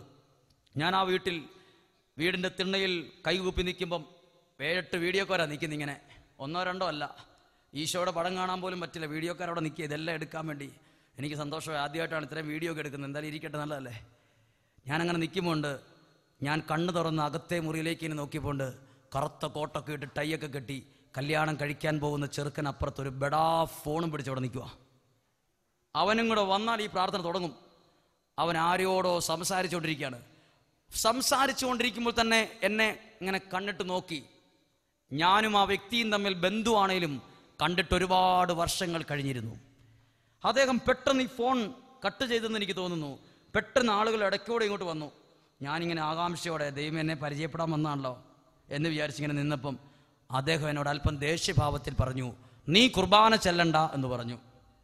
നീ കുർബാന ചെല്ലുകയും പ്രസംഗിക്കുകയും വേണ്ട, അങ്ങനെയാ പറഞ്ഞത്. നീ കുർബാന ചെല്ലുകയും പ്രസംഗിക്കുകയും വേണ്ടെന്ന് പറഞ്ഞു. അപ്പോൾ ചെറുക്കൻ്റെ ഈവൻ്റെ ചാച്ചൻ ഓടി വന്നിട്ട് അവനെ തടഞ്ഞു. ഞാൻ വിചാരിച്ച എന്നോടല്ല, എൻ്റെ പുറകെ നിൽക്കുന്ന വേറെ ഏതോ അച്ഛനോടാ പറഞ്ഞെന്ന് ഞാൻ അങ്ങ് നോക്കി. ഞാനല്ലാതെ വേറൊരു അച്ഛനില്ല. വീഡിയോക്കാർക്കെല്ലാം ഒരു സംശയം, ഇതെന്താ സംഭവം ഒന്ന് പിടികിട്ടുന്നില്ല. എനിക്കൊരു അടി കിട്ടിയ പോലെ എല്ലാവരും നിൽക്കുകയാണ്. അപ്പോൾ ഇവരെല്ലാം പറയുന്നുണ്ടാവുന്നുണ്ട്. അത് അവിടെ ചെല്ലുമ്പോൾ, പള്ളി ചെല്ലുമ്പോൾ അച്ഛന്മാർ തീരുമാനിച്ചോളും ആര് കുർബാന ചെല്ലണം, ആര് പ്രസംഗിക്കണം, ആര് താലി എടുത്ത് കൊടുക്കണം. ഇതെന്നാന്ന് എനിക്ക് ഉത്തരം കിട്ടുന്നില്ല. എന്നോട് ഈ കൂടെ പോയ ബൈക്കിൽ പോയ കൂട്ടുകാരനെ എളി തോണ്ടിയിട്ട് പറഞ്ഞു, പോകാമെന്ന് പറഞ്ഞു. നീ ഇവിടെ നിൽക്കരുത്, പോകാമെന്ന്. എനിക്ക് പോകാനൊന്നും പറ്റത്തില്ല, മൊത്തം ആളുകൾ ഇടുങ്ങി നിൽക്കുക അവിടെ. ഞാൻ അവിടെ എന്തോ ഒരു പ്രാർത്ഥന ചൊല്ലി. എൻ്റെ ഈ ചങ്കിനകത്ത് ഇടിക്കുന്ന ഭാഗം വളരെ സ്പീഡിൽ ഇടിക്കുന്നത് എനിക്ക് കാണാൻ പറ്റി. സ്പീഡിൽ ഇടിക്കുകയാണ്. പ്രതീക്ഷിച്ച പോലെ ഒന്നുമല്ല കാര്യങ്ങൾ വരുന്നത്. എന്നറിയത്തില്ല. തലേ ദിവസം തന്നെ ഉടുത്തൊരുങ്ങി വന്നിരിക്കുക ഞാൻ. വരണ്ടായിരുന്നു, എനിക്ക് 100 വട്ടം തോന്നി അവിടെ നിന്ന്. ആകെ 5 മിനിറ്റിനുള്ളിൽ ഞാൻ പെട്ടെന്ന് പ്രാർത്ഥന ചൊല്ലി പുറത്തിറങ്ങി. ഇതേ ബൈക്കിൽ കയറി നേരെ വേഗത്തിൽ ഏറ്റവും ആദ്യം വണ്ടിയെടുത്ത് പുറത്തിറങ്ങിയത് ഞാനാണ്, ഇവനുമാണ്. പുറത്തിറങ്ങി പള്ളിയുടെ താഴെ ഇവൻ വാഹനം നിർത്തി, ബൈക്ക് നിർത്തിയിട്ട് പള്ളി സ്റ്റെപ്പ് കയറിയിട്ടാണ് പള്ളി. അതിന് ഇപ്പുറ സൈഡിൽ കൂടെ പോയാലേ പള്ളിയുടെ അകത്തേക്ക് വണ്ടി കയറത്തുള്ളൂ. അപ്പോൾ അവൻ ഇങ്ങനെ ബൈക്ക് കൃത്യം പള്ളിയുടെ കുരിശിങ്ങനെ നോക്കിയാൽ കാണാം. അങ്ങനെ ഫ്രണ്ട് അവിടെ നിൽക്കുമ്പം ഇവൻ ബൈക്കിൻ്റെ ചാവി അങ്ങ് ഓഫാക്കിയിട്ട് ബൈക്കിൽ തന്നെ കാല് രണ്ടും ആ മണ്ണിലേക്ക് ചവിട്ടി ഇങ്ങനെ നിന്നിട്ട് ബൈക്കിൽ ഇങ്ങനെ കൈ കെട്ടിയിട്ട് എന്നോട് ചോദിച്ചു, മുകളിലേക്ക് പോകണോ വീട്ടിലേക്ക് പോകണോന്ന്. ഞാൻ പറഞ്ഞു, എനിക്ക് 31 വയസ്സേ ആയിട്ടുള്ളൂ, മുകളിലേക്ക് പോകാൻ 85 വയസ്സാകണം, ഇപ്പോഴേ പോകുന്നില്ല. മുകളിലേക്ക് പോകാൻ ഈ 31 വയസ്സാകുമ്പോഴേ മുകളിലേക്ക് പോകേണ്ട കാര്യമില്ലല്ലോ, അത് 100 വയസ്സാകുമ്പോഴാണ് മുകളിലേക്ക് പോകേണ്ടത്. അതല്ല ഉദ്ദേശിച്ചത്, പള്ളിയിലേക്ക് പോകണോ വീട്ടിലേക്ക് പോകണോ. ഞാൻ അവനോട് പറഞ്ഞു, എന്തായാലും വയനാട്ടിൽ നിന്ന് ലോഹ അലക്കി തേച്ച് വന്നത് കല്യാണം കൂടാനാ, എന്തായാലും ഈ കല്യാണം കൂടിയിട്ടുള്ളൂ, നീ ദയവ് ചെയ്ത് വണ്ടി എടുക്ക്, നീ പോകരുത്, നിന്റെ ഈ വണ്ടി ഏറ്റവും അറ്റത്തെ ഇടാവുള്ളൂ, ഞാൻ കുർബാന കഴിഞ്ഞ് തീ പിടിച്ച പോലെ വരും, നീ അവിടെ ഉണ്ടാകണം. അങ്ങനെയാണ് അഗ്രിമെൻ്റ്. ഞാൻ ഈ സ്ഥലത്തേക്ക് പള്ളി ചെല്ലുമ്പോൾ 8 അച്ഛന്മാർ. സംഭവം എന്താണെന്ന് ഞാൻ പിന്നീട് മനസ്സിലായി. ഈ കല്യാണം കഴിക്കാൻ പോകുന്ന ചെറുക്കൻ വർഷങ്ങളായി ഈ വ്യക്തി ഗൾഫിലാണ്. അവൻ്റെ കൂട്ടുകാർക്ക് പലരും ഈ കല്യാണത്തിൽ പങ്കെടുക്കാൻ പറ്റിയിട്ടില്ല. അതുകൊണ്ട് ഭയങ്കര ആഘോഷമാണിത്. വീഡിയോ സെറ്റപ്പും എല്ലാം ഭയങ്കരമായ അറേഞ്ച്മെൻ്റാണ്. അപ്പോൾ ഇവൻ ഗൾഫിൽ നിന്ന് വരുന്നതിന് മുമ്പ് തന്നെ നല്ലപോലെ പാടാൻ അറിയുന്ന ഒരു പാട്ടുകാരനായ ഒരു അച്ഛനോട് ഇവൻ വിളിച്ചു പറഞ്ഞായിരുന്നു, അച്ഛാ എൻ്റെ കല്യാണത്തിന് കുർബാന അച്ഛൻ ചെല്ലണം. ഓക്കെ, നന്നായിട്ട് പ്രസംഗിക്കുമെന്ന് അവന് തോന്നുന്ന ഒരു പ്രസംഗിക്കുന്ന ഒരു അച്ഛനോട് അവൻ പറഞ്ഞു, അച്ഛാ എൻ്റെ കല്യാണത്തിന് പ്രസംഗം പറയേണ്ടത് അച്ഛൻ. അച്ഛന് റെഡി പറഞ്ഞു. പിന്നെ നന്നായിട്ട് കാണാൻ കൊള്ളുന്ന ഒരു സൗന്ദര്യമുള്ള ഒരു അച്ഛനോട് അവൻ വിളിച്ച് പറഞ്ഞു, എൻ്റെ കല്യാണം താലി എടുത്തു തരുന്ന അച്ഛനായിരിക്കണം. എല്ലാവരും ഗെറ്റപ്പ് കുറഞ്ഞ ആളാകാൻ പാടില്ലല്ലോ. ഞാൻ പോയത് എന്തിനാണ്? ഇതിനെല്ലാം ഓരോ അച്ഛന്മാരെ റെഡിയാക്കി നിർത്തിയിരിക്കുകയാണ്. ഞാൻ അവിടെ 8ാമത്തെ ആളായിട്ട് സൈഡിൽ നിന്നു. ഞാൻ കല്യാണം കഴിഞ്ഞു, ഭക്ഷണം കഴിച്ച്, ഞാൻ ഭക്ഷണം കഴിച്ചില്ല, അതിനു മുമ്പ് തന്നെ ഉടുപ്പ് മാറി പെട്ടെന്ന് ഈ ബൈക്കേ കയറി ഞാൻ ഒരു സ്ഥലത്ത് വന്നു. അവിടെ അതാ ഒരു ബോർഡ്, വികാസ് ഹോട്ടൽ. അവൻ വണ്ടി നിർത്തി ആ ഹോട്ടലിൽ കയറി. എന്താണ് ഇവിടെ? ഒരു ചായ കുടിക്കാമെന്ന്. ഞാനും കയറി വികാസ് ഹോട്ടലിൽ കയറി ചായ കുടിച്ചു. 8 ഡെസ്കും ബെഞ്ചുള്ള ഒരു ലോക്കൽ ചായക്കട. ചായ കുടിച്ചുകൊണ്ടിരിക്കുമ്പോൾ അവനോട് ഞാൻ പറഞ്ഞു, ഞാൻ ഭക്ഷണം കഴിച്ചാതെ പോന്നുവെന്ന് ആരോടും പറയരുത്, ഇതിങ്ങനെ സംഭവം നീ വീട്ടിൽ പോലും പറയരുത്, നാണക്കേടാണത്. അവനോട് ഞാൻ പറഞ്ഞടാ, മാനന്തവാടിക്ക് ബസ് കിട്ടുന്നൊരു സ്ഥലത്ത് കൊണ്ടുപോയി നിർത്ത്. മാനന്തവാടിക്ക് ബസ് കിട്ടുന്നൊരു സ്ഥലത്ത് കൊണ്ടുപോയി നിർത്തി. ഞാനിതാ ബസ്സിൽ കയറി, ഇരുട്ടി, പാൽച്ചുരം വഴി കയറി മാനന്തവാടിയിൽ ഇറങ്ങി, കൽപ്പറ്റ ഇറങ്ങി, വടുവഞ്ചാലിൽ വണ്ടി കയറി തിരിച്ചെത്തിയപ്പോൾ എന്നോട് അച്ഛന്മാർ ചോദിച്ചു, എന്തൊരു മൂഡൗട്ട്, എന്താ മൂഡൗട്ട്? കല്യാണത്തിന് പോയിട്ട് എന്താ മൂഡൗട്ട് എന്ന് ചോദിച്ചു. പറയാൻ പറ്റുമോ? കൂടപ്പുറപ്പിൻ്റെ കല്യാണത്തിന് പോയിട്ട് ശരിയായില്ലച്ചോ, കുർബാനയെല്ലാം പോയ ആളാ ഞാൻ, പ്രസംഗം പറയാൻ പോയ ആളാണ്, ചമ്മിക്കുളവായി വന്നിരിക്കുകയാണ്. എനിക്ക് ഈ നെഞ്ചിൻ്റെ അകത്ത്, നമ്മൾ ഈ ദോശ ഉണ്ടാക്കാനായിട്ട് പണ്ട് കാലത്ത് മാവ് ഇങ്ങനെ അരയ്ക്കുന്ന, അതിൻ്റെ പേരെന്താണ്? ആട്ടുകല്ലോ. അതിന് വേറെ അമ്മിക്കല്ലെന്നുണ്ട്, അമ്മിക്കല്ല് അല്ലേ, അമ്മിക്കല്ല്. ഈ അമ്മിക്കല്ല് എൻ്റെ ഈ ചങ്കിനകത്ത് കിടക്കുന്ന പോലെ എനിക്ക് തോന്നുവാണ് അരി അരയ്ക്കുന്ന അമ്മിക്കല്ല് എൻ്റെ ഇവിടെ ഉള്ളതെന്ന്. എനിക്ക് ഭയങ്കര ടെൻഷൻ. എനിക്ക് ശ്വാസം നേരത്തെ വിടാൻ, എനിക്ക് ശ്വാസംമുട്ടിൻ്റെ രോഗമൊന്നുമില്ല, ഞാനിങ്ങനെ സാധാരണ ശ്വാസം വിടുന്ന ആളാണ്. ഈ കല്യാണത്തിന് പോയാൽ പിന്നെ എനിക്ക് ശ്വാസം വിടണമെങ്കിൽ എടുത്തു വിടണം, ഒരു വിഷമം, ഭയങ്കര ഭാരം എൻ്റെ മനസ്സിരിക്കാൻ പറ്റുന്നില്ല, സന്തോഷിക്കാൻ പറ്റുന്നില്ല. ആൾക്കാരൊക്കെ ചോദിക്കുന്നു, എന്താ മൂഡൗട്ട് പറയാൻ പറ്റുമോ? ഞാൻ അങ്ങനെ വിഷമിച്ചിങ്ങനെ നടക്കുമ്പോൾ, അങ്ങനെ ഇരിക്കുമ്പോൾ എനിക്ക് മംഗലാപുരം സെമിനാരിയിൽ നിന്നൊരു ഫോൺ കോൾ. വിളിച്ചത് ഡീക്കൻ ഫെബിൻ. മംഗലാപുരം സെമിനാരി രൂപതയ്ക്ക് വേണ്ടി, രൂപതാ വൈദികരുടെ സെമിനാരിയാണ് മംഗലാപുരം. അവിടെ നിന്ന് ഫെബിൻ എന്ന് പറയുന്ന ഡീക്കൻ എന്നെ വിളിക്കുകയാണ്. എന്നെ വിളിച്ചിട്ട് എന്നോട് ചോദിച്ചു, അച്ഛാ ഞാൻ വിളിച്ചത് ഒരു പ്രാർത്ഥനാ സഹായം ചോദിച്ചാ. എന്താ ഫെബിൻ, എന്താ പ്രാർത്ഥന? അതെ അച്ഛാ, ഇവിടെ മംഗലാപുരം രൂപതയ്ക്ക് വേണ്ടി പഠിക്കുന്ന ഒരു തമിഴൻ വൈദിക വിദ്യാർത്ഥിക്ക് തലയിൽ മുടിയില്ല. ഞാനിപ്പോൾ എന്ത് ചെയ്യേണ്ടത്? തമിഴന് മുടിയില്ല, ഇപ്പം ഞാനിപ്പോൾ എന്ത് ചെയ്യാൻ പറ്റും? അത് അച്ഛനൊന്ന് പ്രാർത്ഥിക്കണം, മുടി വരും, എനിക്കൊരു വിശ്വാസമുണ്ട്. ഞാൻ പറഞ്ഞു, മോനെ കളിയാക്കരുത്, ഞാൻ ഇവിടുന്ന് വയനാട്ടിൽ നിന്ന് പ്രാർത്ഥിച്ച മംഗലാപുരത്തിരിക്കുന്നവൻ്റെ തലയിൽ മുടി വരുമെന്ന്. ഞാൻ പറഞ്ഞടാ, മുടി വരാൻ പ്രാർത്ഥിക്കുന്നത് ഇന്ദുലേഖയാണ്, ഞാനല്ല. നിങ്ങളറിയില്ല ഇന്ദുലേഖനെ? ഇന്ദുലേഖയാണ് ഇങ്ങനെ തേച്ച് കഴിഞ്ഞാൽ പിന്നെ മുടികൾ ഇങ്ങനെ വരുമെന്നാണ് ആളുകൾ പറയുന്നത്. നിങ്ങൾ വിചാരിക്കരുത് ഞാൻ ഇന്ദുലേഖയുടെ ഏതാണ്ട് ഒരു പരസ്യക്കാരനാണ്, അല്ല. ഞാൻ അവനോട് തമാശ രീതി പറഞ്ഞു, ഇന്ദുലേഖ തേക്കാൻ പറ അവനോട്. ഇന്ദുലേഖ അച്ഛൻ പ്രാർത്ഥിക്കാൻ പറ്റുമോ? ഞാൻ പറഞ്ഞു ഓക്കെ, ഞാൻ പ്രാർത്ഥിച്ചോളാം. ഞാൻ ഒട്ടും പ്രാർത്ഥിക്കാൻ പോയില്ല, കാരണം എനിക്ക് ഉറപ്പുണ്ട് ഞാൻ പ്രാർത്ഥിച്ചിട്ട് അവൻ്റെ തലയിൽ മുടി വരികയായിരുന്നു. ഇന്ന് വരെ ആരും പ്രാർത്ഥിച്ചിട്ട് ആരുടെയും തലയിൽ മുടി വന്നിട്ടില്ല. ഞാൻ അങ്ങനെ കണ്ടു, ഞാൻ തമാശയായിട്ട് കളഞ്ഞു. പക്ഷെ എൻ്റെ വിഷമം ഇവിടെ ഇരിക്കല്ലേ, പെട്ടെന്ന് എനിക്കൊരു ഐഡിയ. ഞാൻ പണ്ട് സെമിനാരിയിൽ പഠിച്ചപ്പോൾ കാലേ കൊണ്ട മുള്ളുകൊണ്ട് ഒരാൾ അവൻ്റെ അപ്പൻ്റെ കുടി നിർത്തിയതാണ്. എൻ്റെ മനസ്സിലൊരു ഈ ഭാഗത്തൊരു അമ്മിക്കൽ ഇരിപ്പുണ്ട്. അതിൻ്റെ ഭാരം ഞാൻ തൂക്കി നോക്കിയപ്പോൾ 550 കിലോയാണ്. 550 കിലോ അമ്മിക്കലാണ് ഇവിടെ ഇരിക്കുന്നത്. ഞാനിങ്ങനെ പ്രാർത്ഥിച്ചു, ദൈവമേ, എൻ്റെ മനസ്സിലൊരു സങ്കടമാണ്, എൻ്റെ മനസ്സിലൊരു വിഷമമാണ്. എന്നോട് ഫെബിൻ എന്ന് പറയുന്ന ഒരാൾ തലേ മുടിയില്ല എന്നും പറഞ്ഞ് ഒരാൾക്ക് വേണ്ടി പ്രാർത്ഥിക്കാൻ പറഞ്ഞു. എനിക്ക് ആരായി എന്താന്ന് പോലും അറിയത്തില്ല. ഒരു തമിഴനാണെന്നാണ് പറഞ്ഞത്. ദൈവമേ, ഓരോ മനുഷ്യനും അനുഭവിക്കുന്ന സഹനങ്ങൾക്കും പ്രതിസന്ധികൾക്കും വിലയുണ്ടെങ്കിൽ ഞാനിതാ ഈ സഹനത്തെ, ഈ വിഷമത്തെ ഞാൻ ആ തമിഴൻ്റെ തലമുടിയായി വരാൻ സമർപ്പിക്കുന്നു. ഒരു പ്രാവശ്യം ധ്യാനം പറഞ്ഞപ്പോൾ ആളുകൾ കേട്ടത് അച്ഛൻ തമിഴൻ മുടിയട്ടെ എന്നാ കേട്ടത്. നിങ്ങളെങ്ങനെയാണ് കേട്ടത്? നിങ്ങളെങ്ങനെയാണ് കേട്ടത്? തമിഴൻ മുടിയട്ടെ എന്നല്ല, തലമുടി. ഇതാണ് തലമുടി. ആ തലമുടി. ഞാൻ ഈ പ്രാർത്ഥിച്ച് കുറച്ച് നാൾ കഴിഞ്ഞപ്പോഴത്തേന് എനിക്കൊരു ആശ്വാസമൊക്കെ, എൻ്റെ മനസ്സിൽ നിന്ന് ടെൻഷനൊക്കെ ഒതുങ്ങി, ഞാൻ ഫ്രീ ആയി, സാധാരണ പോലെ മിണ്ടാനായി, പറയാറായി.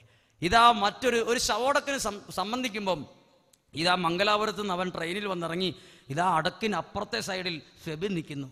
ഞാൻ അവൻ കാണാതിരിക്കാൻ വേണ്ടി വേറൊരു അച്ഛൻ്റെ പുറകിൽ പിടിച്ചു. അവൻ കണ്ട പ്രശ്നം, തലമുടി വരാൻ പ്രാർത്ഥിക്കാൻ പറഞ്ഞൊരു ടീമാണത്. ഇവരെന്തെങ്കിലും എന്നെ കണ്ടാൽ എന്തെങ്കിലും പറയാം. അതുകൊണ്ട് ഈ അച്ഛൻ പെട്ടെന്ന് മാറുകയും ഫെബിൻ എന്നെ കാണുകയും ചെയ്തു. ഫെബിൻ കണ്ടപ്പോൾ ഞാൻ ഒന്നും അറിയാത്ത പോലെ, കണ്ടിട്ടില്ലാത്ത പോലെ എന്നപ്പം അവരവിടുന്ന് ആക്ഷേപം കാണിക്കുകയാണ്, കണ്ടിട്ടേ പോകാവൂന്ന്. ഞാൻ അന്നേരം മനസ്സിൽ കുറിച്ചിട്ടു ഇതെന്തോ പരിപാടിയാ. ഞാൻ അന്നേരം ഒരു നുണ പറഞ്ഞു.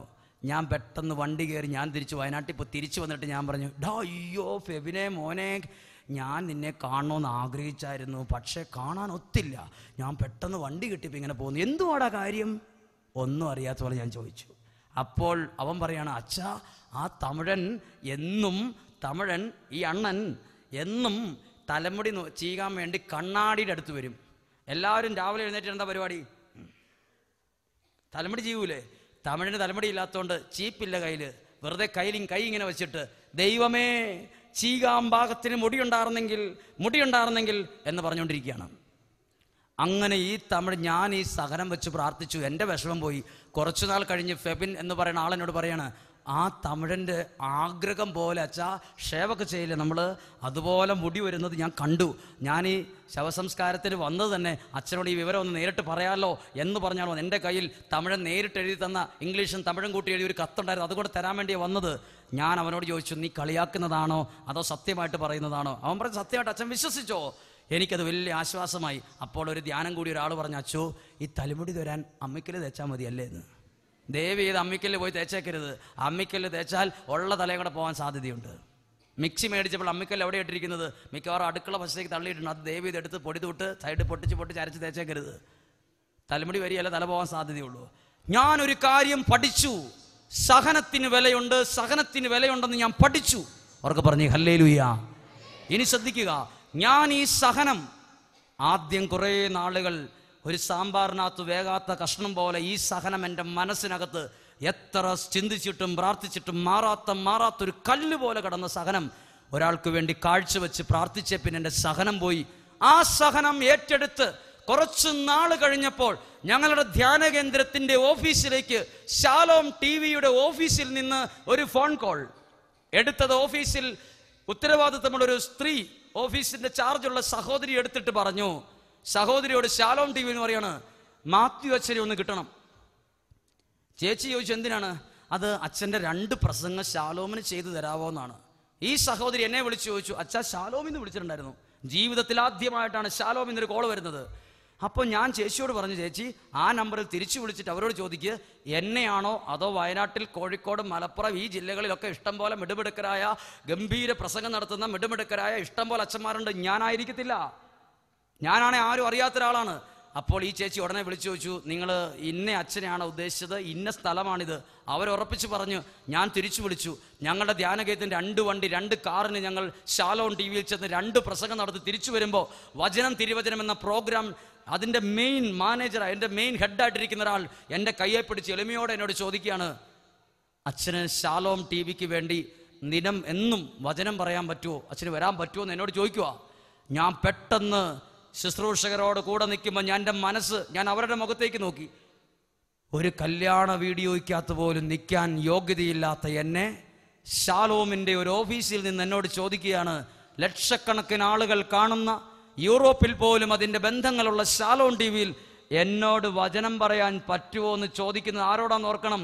കൂടെ സ്വന്തക്കാരുടെ കല്യാണത്തിന് വിളിച്ചപ്പോൾ മുഖത്ത് നോക്കി, നീ കുർബാന ചെല്ലണ്ട, നീ പ്രസംഗിക്കണ്ട എന്ന് പറഞ്ഞ് മാറ്റി നിർത്തി എന്നെ ദൈവം ഇത്രയും ഉയർത്തിയപ്പോൾ ഞാൻ പെട്ടെന്ന് അന്താളിച്ചു പോയി. എന്താ ദൈവമേ ഇതെന്ന് ചിന്തിച്ചു. അതിനുശേഷം ഒരു 2 ആഴ്ച മുമ്പ് എനിക്ക് കുറച്ച് ധ്യാനങ്ങളുടെ തിരക്ക് വന്നപ്പോൾ ഞാൻ ശാലോമിൽ പോകാതായി. ശാലോമിൽ 40-ലധികം പ്രസംഗങ്ങൾ ഞാൻ നടത്തി. ഞാൻ നടത്തിയ വിവരമല്ല. ഒരു കല്യാണ വീഡിയോയ്ക്കകത്ത് കിട്ടാത്ത, ഒരു കല്യാണ വീഡിയോയ്ക്കകത്ത് വന്നാൽ 4 സ്റ്റുഡിയോക്കാരുടെ വീഡിയോയ്ക്കകത്ത് വരാൻ കൊള്ളിയേലാത്ത എന്നെ ദൈവം ഉയർത്തിയത് എവിടം വരെയാണെന്ന് നിങ്ങൾ ചിന്തിക്കാൻ വേണ്ടി പറഞ്ഞതാണ്. ഞാൻ അതുകൊണ്ടാണ് പറഞ്ഞത്, ഞാനൊരു ലൈബ്രറി പുസ്തകം വായിച്ചിട്ടല്ല പറഞ്ഞത് സഹനത്തിന് വിലയുണ്ടെന്ന്. ഒരു സഹനം സന്തോഷത്തോടെ കുറച്ച് ദിവസങ്ങൾ കഴിഞ്ഞിട്ടാണേലും ഏറ്റെടുത്ത പിന്നെ കിട്ടിയൊരു ബ്ലെസ്സിങ് ആണിത്. പറഞ്ഞേ ഹല്ലേലൂയ, ഉറക്കെ പറഞ്ഞേ ഹല്ലേലൂയ. അതുകൊണ്ടാണ് ഞാൻ പറഞ്ഞത്, ഈ കുരിശിന് ശക്തിയുണ്ട്, നിസ്സാരമല്ല ഇത്, ഇതിന് വലിയ ശക്തിയാ. അവർക്ക് പറഞ്ഞേ ഹല്ലേലൂയ. കഴിഞ്ഞ 2 ആഴ്ച മുമ്പ് ശാലോമിൽ നിന്ന് തിരുവചനം നടത്തിയിട്ട് അതിന് നടത്തുന്ന ആൾ എന്നോട് ചോദിച്ചത്, ഞാൻ പറഞ്ഞു എനിക്ക് ഇച്ചിരി ധ്യാനം ഉണ്ടല്ലോ, ഞാൻ ഇച്ചിരി ധ്യാനം എടുത്ത് നിങ്ങൾ ആ അനുവദിക്കുന്ന സമയത്ത് എനിക്ക് വരാൻ പറ്റില്ലല്ലോ എന്ന് പറഞ്ഞപ്പോൾ അതിൻ്റെ ഉത്തരവാദിത്തമുള്ള ഒരു ചാർജുള്ള വ്യക്തി എന്നോട് പറയാണ്, അതിനി ഒരു കാര്യം ചെയ്യാച്ചാ, അച്ഛൻ ഇഷ്ടമുള്ളൊരു സമയം ഇങ്ങോട്ട് പറഞ്ഞാൽ മതി, തലേദിവസം ഒന്ന് പറഞ്ഞാൽ മതി, ഞങ്ങൾ ക്യാമറ ഇതിനനുസരിച്ച് ഇവിടെ സ്റ്റുഡിയോ സെറ്റ് ചെയ്തോളാം. എന്നോട് ഒരു പ്രാവശ്യം, അതായത് പ്രിയപ്പെട്ടവർ, ഇത് നിങ്ങൾ ചിന്തിക്കുന്നതിനേക്കാൾ അപ്പുറമാണ്. സ്കൂൾ യൂണിഫോമിൽ കല്യാണം വിട്ടിച്ചെന്ന് മാറ്റി നിർത്തിയ എന്നെ ഒരു സഹനം എനിക്ക് ലഭിച്ചതിന്റെ കിട്ടിയ റിസൾട്ട് ഇന്ന് തരിയോട് പോലുള്ള സമ്പന്നരായ ആളുകളുള്ള, ഇത്രയും എഡ്യൂക്കേറ്റഡ് ആയ ആളുകളുള്ള, കാണുമ്പോൾ തന്നെ നിങ്ങളുടെ മുഖത്തൊരു ഐശ്വര്യം തുളുമ്പി നിൽക്കുന്ന ഇത്രയും നല്ല ഇടവകയുടെ അൽത്താരയിൽ ദൈവവചനം പറയാനുള്ള യോഗ്യത എന്താ? എൻ്റെ പേരെഴുതിയിട്ട് അപ്പുറത്ത് നിങ്ങളുടെ അത്രയും എഡ്യൂക്കേഷൻ ഉള്ള എനിക്കില്ല. സത്യം പറയാം, ഇവിടെ ഇരിക്കുന്ന പലരുടെയും എഡ്യൂക്കേഷൻ ക്വാളിറ്റി ഒന്നും എനിക്കില്ല. എൻ്റെ പേരെഴുതിയിട്ട് ഫുൾ സ്റ്റോപ്പ് ഇടാനുള്ള യോഗ്യതയുള്ളൂ. പക്ഷെ എനിക്കൊരു യോഗ്യതയുണ്ട്, ഇത്രയും പേരുടെ മുമ്പിൽ നിൽക്കാൻ ദൈവം എനിക്ക് തന്നൊരു യോഗ്യതയാണ് സഹനം സ്വീകരിച്ചതിൻ്റെ യോഗ്യത. അവർക്ക് പറഞ്ഞേ ഹല്ലേലൂയ. അതുകൊണ്ട് ഉറപ്പ് പറയട്ടെ, ഓരോ സഹനത്തിലും ഒരു നിശ്ചിത വർഷങ്ങൾക്കും ഒരു സഹനം വന്നാൽ ഞാൻ 3 ദിവസം ആരോട് മിണ്ടിയലായിരുന്നു. ഒരു 3 ദിവസം എനിക്ക് ഭക്ഷണം വേണ്ട, വിശപ്പില്ല. എന്നാൽ ഇന്ന് ഒരു സഹനം വന്നാൽ കൂടിപ്പോയാൽ അരമണിക്കൂർ എനിക്കൊരു വിഷമമുണ്ട്.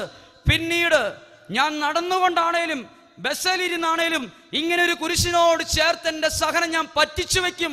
ഒരു സഹനവും എനിക്ക് ഒരു ഫലമില്ലാത്തൊരവസ്ഥയിലേക്ക് കൊണ്ടുവന്നിട്ടില്ല. അവർക്ക് പറഞ്ഞേ ഹല്ലേലൂയ. അതാണ് സങ്കീർത്തനം 56-ാം അധ്യായം 8-ാമത്തെ വാക്യം. ഈ വചനം പറഞ്ഞ് അവസാനിപ്പിച്ച് ആരാധനയിലേക്ക് ഒരുങ്ങുകയാണ്. സങ്കീർത്തനം 56:8 എന്താണെന്നറിയോ? അവിടുന്ന് നിന്റെ അലച്ചിലുകൾ എണ്ണിയിട്ടുണ്ട്. ഇന്നുവരെ ലോകത്തിൽ ആരും എണ്ണാൻ ഇഷ്ടപ്പെടാത്തൊരു കാര്യമാണ് ദൈവം എണ്ണിയെ. എന്താ എണ്ണിയത്? ഞാൻ കഴിഞ്ഞ വർഷം ബാംഗ്ലൂർ പോയിട്ടുണ്ടായിരുന്നു, ഞങ്ങൾ എറണാകുളം ലുലു മാൾ കാണാൻ പോയിരുന്നു, ഞങ്ങൾ ഊട്ടി ഫ്ലവർ ഷോ കാണാൻ പോയിരുന്നു. ഇതൊക്കെ ഓർത്ത് വെച്ച് എണ്ണും നമ്മൾ. പക്ഷെ കഴിഞ്ഞ നാളുകളിൽ നമ്മൾ അനുഭവിച്ച ദുരിതങ്ങളൊന്നും ആരും എണ്ണാറില്ല. ബൈബിളിലെ ദൈവം പറയുക, അവിടുന്ന് നിന്റെ അലച്ചിലുകൾ എണ്ണിയിട്ടുണ്ട്. രണ്ടാമത്തെ വാക്യം ശ്രദ്ധിച്ച്, നിന്റെ കണ്ണുനീർ എവിടെ ശേഖരിച്ചിട്ടുണ്ട്? എവിടെ ശേഖരിച്ചിട്ടുണ്ട്? കുപ്പിയിൽ. അപ്പൊ ചിലർ ചിന്തിക്കും, അന്നത്തെ കാലത്ത് കണ്ണുനീരിന് ആയുർവേദ കടയിൽ അരക്കുപ്പിക്ക് 250 രൂപ 50 പൈസ ഉണ്ടായിരുന്നു. ഇന്ന് തരിയോടല്ലെങ്കിൽ താഴത്തെ ടൗണിൽ ഏതെങ്കിലും ഒരു കടയിൽ കണ്ണുനീരെടുക്കുന്ന കടയുണ്ടായിരുന്നെങ്കിൽ നമ്മൾ കണ്ണുനീര് അടയ്ക്കാപ്പാട്ടം എടുക്കുന്ന പോലെ പാട്ടത്തിനെടുത്തേനെ. ഇനി നടന്നു പോകുമ്പോൾ സൗന്ദര്യം ഇച്ചിരി പോയാലും വേണ്ടല്ലോ, 2 ഹോമിയോ കുപ്പി ഇവിടെ സെറ്റ് ചെയ്ത് പോയേനെ. ഒരു തുള്ളിപ്പോലും കണ്ണുനീര് നമ്മൾ തൂത്തിട്ട് തുപ്പിയിലിങ്ങനെ അരച്ചിറക്കിയേനെ. നമ്മളിപ്പോൾ എന്നാ ചെയ്യുന്നേ? നമ്മളിപ്പോൾ ചെയ്യുന്നത്, സഹനം വന്നാൽ ഇതാ ഈ കൈ കൊണ്ട് ഇങ്ങനെയും ഈ കണ്ണുനീര് തൂക്കുക. നിങ്ങൾ ഏറ്റവും കൂടുതൽ സ്നേഹിക്കുന്ന നിങ്ങളുടെ കുഞ്ഞുങ്ങൾക്കറിഞ്ഞാൽ പോലും നിങ്ങൾ ആ കണ്ണുനീര് നിങ്ങളുടെ നൈറ്റിയെ തൂത്താ കളയുന്നത്. എന്താ ഒരു കുപ്പിയിലെടുത്ത് വെക്കാത്തേ? നിങ്ങൾ മുണ്ടേ തൂത്ത് കളഞ്ഞിട്ടില്ലേ? കണ്ണുനീര് തുവാലെ തൂത്ത് കളഞ്ഞിട്ടില്ലേ? ദൈവം എന്തുകൊണ്ട് അന്നത്തെ കാലത്ത് തുവാലയില്ലായിരുന്നോ? അന്ന് തുവാല ഇല്ലാത്തതുകൊണ്ടാണ് അത് കുപ്പിക്കകത്ത് എടുത്ത് വെച്ചത്.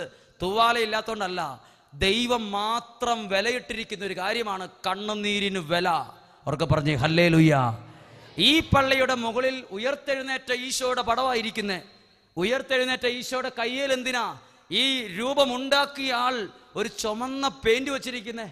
ദേ കാലിലൊക്കെ ഒരു പാട്, അത് മായ്ച്ചു കളയാൻ പാടില്ലേ? ഉയർത്തെഴുന്നേറ്റില്ലേ? ഈ രൂപം പോലും തരിയോടിടവകയിലെ ആളുകൾ വിശുദ്ധ കുർബാനയിൽ പങ്കെടുക്കുമ്പോൾ എന്നാ പറയുന്നേ? സഹനത്തിന് വിലയുണ്ട്, സഹനത്തിന് വിലയുണ്ടെന്ന് ഈ ദൈവം നിങ്ങളോട് 1000 പ്രാവശ്യം പറഞ്ഞിട്ടില്ലേ? അവർക്ക് പറഞ്ഞേ ഹല്ലേലൂയ. ഒന്ന് എഴുന്നേറ്റ് നിൽക്കാം. സഹനത്തിന് വിലയുണ്ട്. ക്രിസ്ത്യാനിക്ക് പറ്റിയ ഏറ്റവും വലിയ മണ്ടത്തരം കൂടെ പറഞ്ഞ് നിർത്തുക. നമ്മുടെ ധ്യാനം 2 ദിവസമേ ഉള്ളൂ, 5 മിനിറ്റ് ആരാധനയുള്ളൂ. 9 മണിക്ക് 2 മിനിറ്റ് മുമ്പ് ധ്യാനം തീരുകയും ചെയ്യും. ഹല്ലേലൂയ. 1 മിനിറ്റ് പോലും ഞാൻ കൂടുതൽ എടുക്കുകയില്ല. ക്രിസ്ത്യാനികൾക്ക് പറ്റിയ ഏറ്റവും വലിയ മണ്ടത്തരം പറയാം. ഇതാണ് ഞാനോ സങ്കടം അനുഭവിച്ചു, എൻ്റെ പിള്ളേര് വേദന അറിയല്ലേ കർത്താവേ. ഇതാണ് നിങ്ങളുടെ അനേകം ആളുകൾക്ക് പറ്റിയ തെറ്റ്. ശ്രദ്ധിച്ച്, ഒരു പെൺകുട്ടി 18 വയസ്സും കഴിഞ്ഞ് 2 മാസവും കഴിഞ്ഞപ്പം ഒരു ചെറുക്കൻ്റെ കൂടെ രാത്രി 2:30 എഴുന്നേറ്റ് പോയി. 2:30 എങ്ങനെ അച്ഛൻ അറിഞ്ഞെന്ന്? അപ്പുറത്തെ വീട്ടിൽ ഒരാൾ മരിച്ച് രാത്രി നാളെ അടക്ക്. അവർ പറഞ്ഞ് 2:30 ആയപ്പോൾ ഒരു ജീപ്പ് അവിടെ നിന്നായിരുന്നു. 2:50 ആയപ്പോൾ അത് പോയെന്ന് പറഞ്ഞു. പിറ്റേ ദിവസം മാനന്തവാടിയിലേക്ക് ഈ പെണ്ണ് പോയിട്ട് ഏതോ ഒരു ചെറുക്കൻ്റെ കൂടെ പോയി. പിറ്റേ ദിവസം 5 മണിയായപ്പോൾ അപ്പം വാതിലെ മുട്ടുക, മോളെ പരീക്ഷ എഴുന്നേക്ക്. വിളിച്ചിട്ട് എഴുന്നേക്കാത്തതുകൊണ്ട് തള്ളി നോക്കി, അകത്ത് കൊച്ചില്ല. എല്ലാവരെയും വിളിച്ചു, ലൈറ്റ് ഇട്ടു, ഭയങ്കര ടെൻഷൻ. കൊച്ചയിലേ പോയി, തിണ്ണയുടെ വാല് തുറന്നിട്ടില്ല, അടുക്കളയിൽ പോയിരിക്കുക. അപ്പോൾ അനിയത്തി ഭയങ്കര കാറിച്ച്, മമ്മി എൻ്റെ സ്ലൈഡ് ചേച്ചി അടിച്ചോണ്ട് പോയി, തലയെ കുത്തുന്ന പുഴു അടിച്ചോണ്ട് പോയി രാത്രിക്ക്. 2:30 മണിക്ക് ചേച്ചി പോയത് അനിയത്തിയുടെ പുഴുവും സ്ലൈഡും നേറ്റിയിടുന്ന ചെരുപ്പ് പോയി അടിച്ചോണ്ടാണ് പോയത്. പിറ്റേ ദിവസം മാനന്തവാടി സ്റ്റേഷനിൽ ഒരു പോലീസ് കേസ്. ഞാൻ വീട്ടു തടങ്കിലായിരുന്നു, നീ പെണ്ണ് കൊടുത്തിരിക്കുക. അങ്ങനെ ഈ പെണ്ണിനെ അന്വേഷിച്ച് ഇടവകല വികാരിയച്ഛൻ ഒരു വക്കീലിനെയും കൂട്ടി ഒരു വാഗനർ കാറിന് ഈ ചെറുക്കൻ്റെ വീട്ടിലേക്ക് പോകുമ്പം കാണാൻ കൊള്ളാത്ത ലുക്കുള്ള കുറേ ചെറുക്കന്മാർ പെരക്കിട്ട് നിൽക്കുക. ഈ പക്ഷിക്കൂട് പോലെ തലയിരിക്കണ കുറേ പേര്. അങ്ങനെ കുറേ ആളുകളുണ്ടല്ലോ. ചില ആളുകൾ ന്യൂജൻ എന്ന് പറയുന്ന പക്ഷിക്കൂട് പോലത്തെ മനുഷ്യരൂപമല്ല, പണ്ടുകാലത്തെ ആളുകൾ മരത്തിൽ കാട്ടിൽ ജീവിച്ചിരുന്ന പോലത്തെ രൂപഭാവങ്ങളുള്ള തലമുടി നീണ്ടതും ഇങ്ങനെ ഏതാണ്ടൊക്കെയോ രൂപഭാവമുള്ള പെരയ്ക്ക് കുറച്ച് പേര് പറയാൻ കൊള്ളാത്ത കുറേ അണ്ണന്മാർ പെരക്കി വിട്ടിരിക്കുക കാവൽ. അങ്ങനെ 6 പേര് ആ വീട്ടിലേക്ക് കയറി ചെല്ലുമ്പം ഈ പെങ്കൊച്ച് കൈയും കെട്ടി ആ തിണ്ണപ്പടിയെ നിപ്പുണ്ട്. അപ്പോൾ ഈ അപ്പൻ ചെന്നിട്ട് ഈ മകളോട് കൈ കൂപ്പി പറയാണ്, മോള് വീട്ടിലേക്ക് വാ, പള്ളി വെച്ച് പപ്പ മോളുടെ കല്യാണം നടത്തി തരും. അവളൊരു കുലുക്കവും ഇല്ലാതെ നിൽക്കുവാണ്, അരകല്ലും പിള്ളയ്ക്ക് കാറ്റ് പിടിച്ച പോലെ ഇരിക്കുകയാണ്. അത് കുറച്ച് കഴിഞ്ഞപ്പോൾ ഈ അപ്പൻ താഴ്ന്നു പോയി കരഞ്ഞോണ്ട് 18 വയസ്സുള്ള 2 മാസം കഴിഞ്ഞ കൊച്ചിൻ്റെ കാലിൽ തൊടാൻ നേരത്ത് തൊട്ടിട്ട് മോള് കാല് പിടിച്ച് പറയാം, മോള് വരാമെന്ന് പറയാൻ വേണ്ടി നിർത്തിയപ്പം ഇവൾ ആ കാല് പുറകോട്ട് വലിച്ചിട്ട് അകത്തേക്ക് കയറിപ്പോയപ്പോൾ കൂടെ വന്ന വെറുതെക്കാരനായ വക്കീൽ പറഞ്ഞു, ഡാ നിന്റെ ആ മൂത്ത മോള് ചത്തു എന്ന് കരുതിയാൽ മതി, കയറാൻ വണ്ടിയെന്ന് പറഞ്ഞു. ഇത്രയും സ്നേഹമില്ലാത്ത നീ ഇതുങ്ങളെപ്പോലുള്ള മക്കൾക്കാണോടാ തിന്നാൻ കൊടുത്തേ, കയറാ വണ്ടിയെന്ന് പറഞ്ഞു. അത് മരിച്ചു എന്ന് കൂട്ടറാന്ന് പറഞ്ഞു. തിരിച്ച് സങ്കടത്തോടെ വീട്ടിൽ വന്ന് ഇന്ന് ആ വ്യക്തി എന്നോട് പറയുക, ഈ ഒളിച്ചുപോയ പെൺകുട്ടിയുടെ അപ്പൻ എന്നോട് പറയുകയാണ്, അവര് വിവാഹമോചനത്തിന്റെ വക്കിലെത്തി, അവൻ കട്ടിലേലും അവൾ നിലത്തുവാ കിടക്കുന്നതെന്ന്. കുടുംബജീവിതം തകർന്നു, കയ്യിലെണ്ണാവുന്ന ദിവസമേ കുറച്ച് നാളെ കഴിഞ്ഞിട്ടുള്ളൂ. അപ്പോൾ ചില ആളുകൾ പറഞ്ഞു ഇദ്ദേഹത്തോട്, ഡാ നിനക്കൊരു തെറ്റു പറ്റിയിട്ടുണ്ട്, നീ ഇനിയും മനസ്സിലാക്ക്, നിന്റെ മക്കളെ നീ വളർത്തിയത് സഹനം അറിയിക്കാതെയാണ്. ഈ തരിയോടിടവകിലെ ആരെങ്കിലും സുഖസമൃദ്ധിയിലാണ് മക്കളെ വളർത്തിയെങ്കിൽ നിങ്ങൾക്കത് വേദന തിരിച്ചു തരാൻ സാധ്യതയുണ്ട്. അവരെ വേദന അറിയിക്കണം, കഷ്ടപ്പാട് അറിയിക്കണം, പട്ടിണി അറിയിക്കണം, ഇല്ലായ്മ അറിയിച്ചേ വളർത്താവൂ. മറ്റ് ധ്യാനത്തിന്റെ ഒരു പോയിന്റ് നിങ്ങൾ കേട്ടില്ലേലും ഞാൻ ഈ അവസാനം പറഞ്ഞത് മറക്കരുത്. അല്ലെങ്കിൽ ഈശോ പണ്ടേ പറഞ്ഞു, നിങ്ങൾ ആരും എന്നെ ഓർത്ത് കരയണ്ട, നിങ്ങളുടെ മക്കളെ ഓർത്ത് കരഞ്ഞാൽ മതിയെന്ന് അന്നേ പറഞ്ഞു വച്ചിരിക്കുക. ഒരു നിമിഷം കണ്ണുകൾ അടയ്ക്കാം. ഒന്ന് കരങ്ങൾ സ്വർഗത്തിലേക്ക് ഉയർത്തി, ദേവാലയത്തിന്റെ പുറത്ത് നിൽക്കുന്ന ആരെങ്കിലും ഉണ്ടെങ്കിൽ എല്ലാവർക്കും അകത്തേക്ക് കയറി ഒരു നിമിഷം കരങ്ങൾ ഉയർത്തിപ്പിടിച്ച് എല്ലാവരും സ്വരമുയർത്തി ഒരു 2-3 മിനിറ്റ് സ്തുതിച്ച് പ്രാർത്ഥിക്കുന്നു. ഹല്ലേലൂയ, ഹല്ലേലൂയ, ഹല്ലേലൂയ, ഹല്ലേലൂയ, ഹല്ലേലൂയ, യേശുവേ ആരാധന. ഹല്ലേലൂയ, ഹല്ലേലൂയ, ഹല്ലേലൂയ, ഹല്ലേലൂയ, ഹല്ലേലൂയ, ഹല്ലേലൂയ, യേശുവേ ആരാധന, ആരാധന, ആരാധന. ഹല്ലേലൂയ, ഹല്ലേലൂയ, ഹല്ലേലൂയ, ഹല്ലേലൂയ, ഹല്ലേലൂയ, ഹല്ലേലൂയ, ഹല്ലേലൂയ, ഹല്ലേലൂയ. സ്വരമുയർത്തി സ്തുതിക്കുന്നു. ഹല്ലേലൂയ, ഹല്ലേലൂയ. എല്ലാവരും പ്രാർത്ഥിക്കുന്നു. പരിശുദ്ധാത്മാവിന്റെ വലിയൊരു അഭിഷേകത്തിനായി എല്ലാവരും പ്രാർത്ഥിക്കുന്നു. ഹല്ലേലൂയ, ഹല്ലേലൂയ, ഹല്ലേലൂയ. യേശുവേ ആരാധന, ആരാധന. യേശുവേ അവിടുത്തെ പരിശുദ്ധാത്മാവിനെ നൽകണമേ. എല്ലാവരും സ്തുതിക്കുന്നു, സ്തുതിച്ച് പ്രാർത്ഥിക്കുന്നു. പരിശുദ്ധാത്മാവേ നിറയണമേ, ദൈവശക്തി വ്യാപരിക്കണമേ. ഒരു നല്ല ആഴ്ച ഞങ്ങൾക്ക് നൽകണമേ, അഭിഷേകമുള്ള ദിവസങ്ങൾ നൽകണമേ, ദൈവത്തിന്റെ പരിശുദ്ധാത്മാവ് ഇറങ്ങി വരുന്ന ദിവസങ്ങൾ നൽകണമേ. ഈ ദേശത്തെ മുഴുവൻ അഭിഷേകം നിറയ്ക്കണമേ, പരിശുദ്ധാത്മാവേ നിറയണമേ. ഹല്ലേലൂയ, ഹല്ലേലൂയ, ഹല്ലേലൂയ.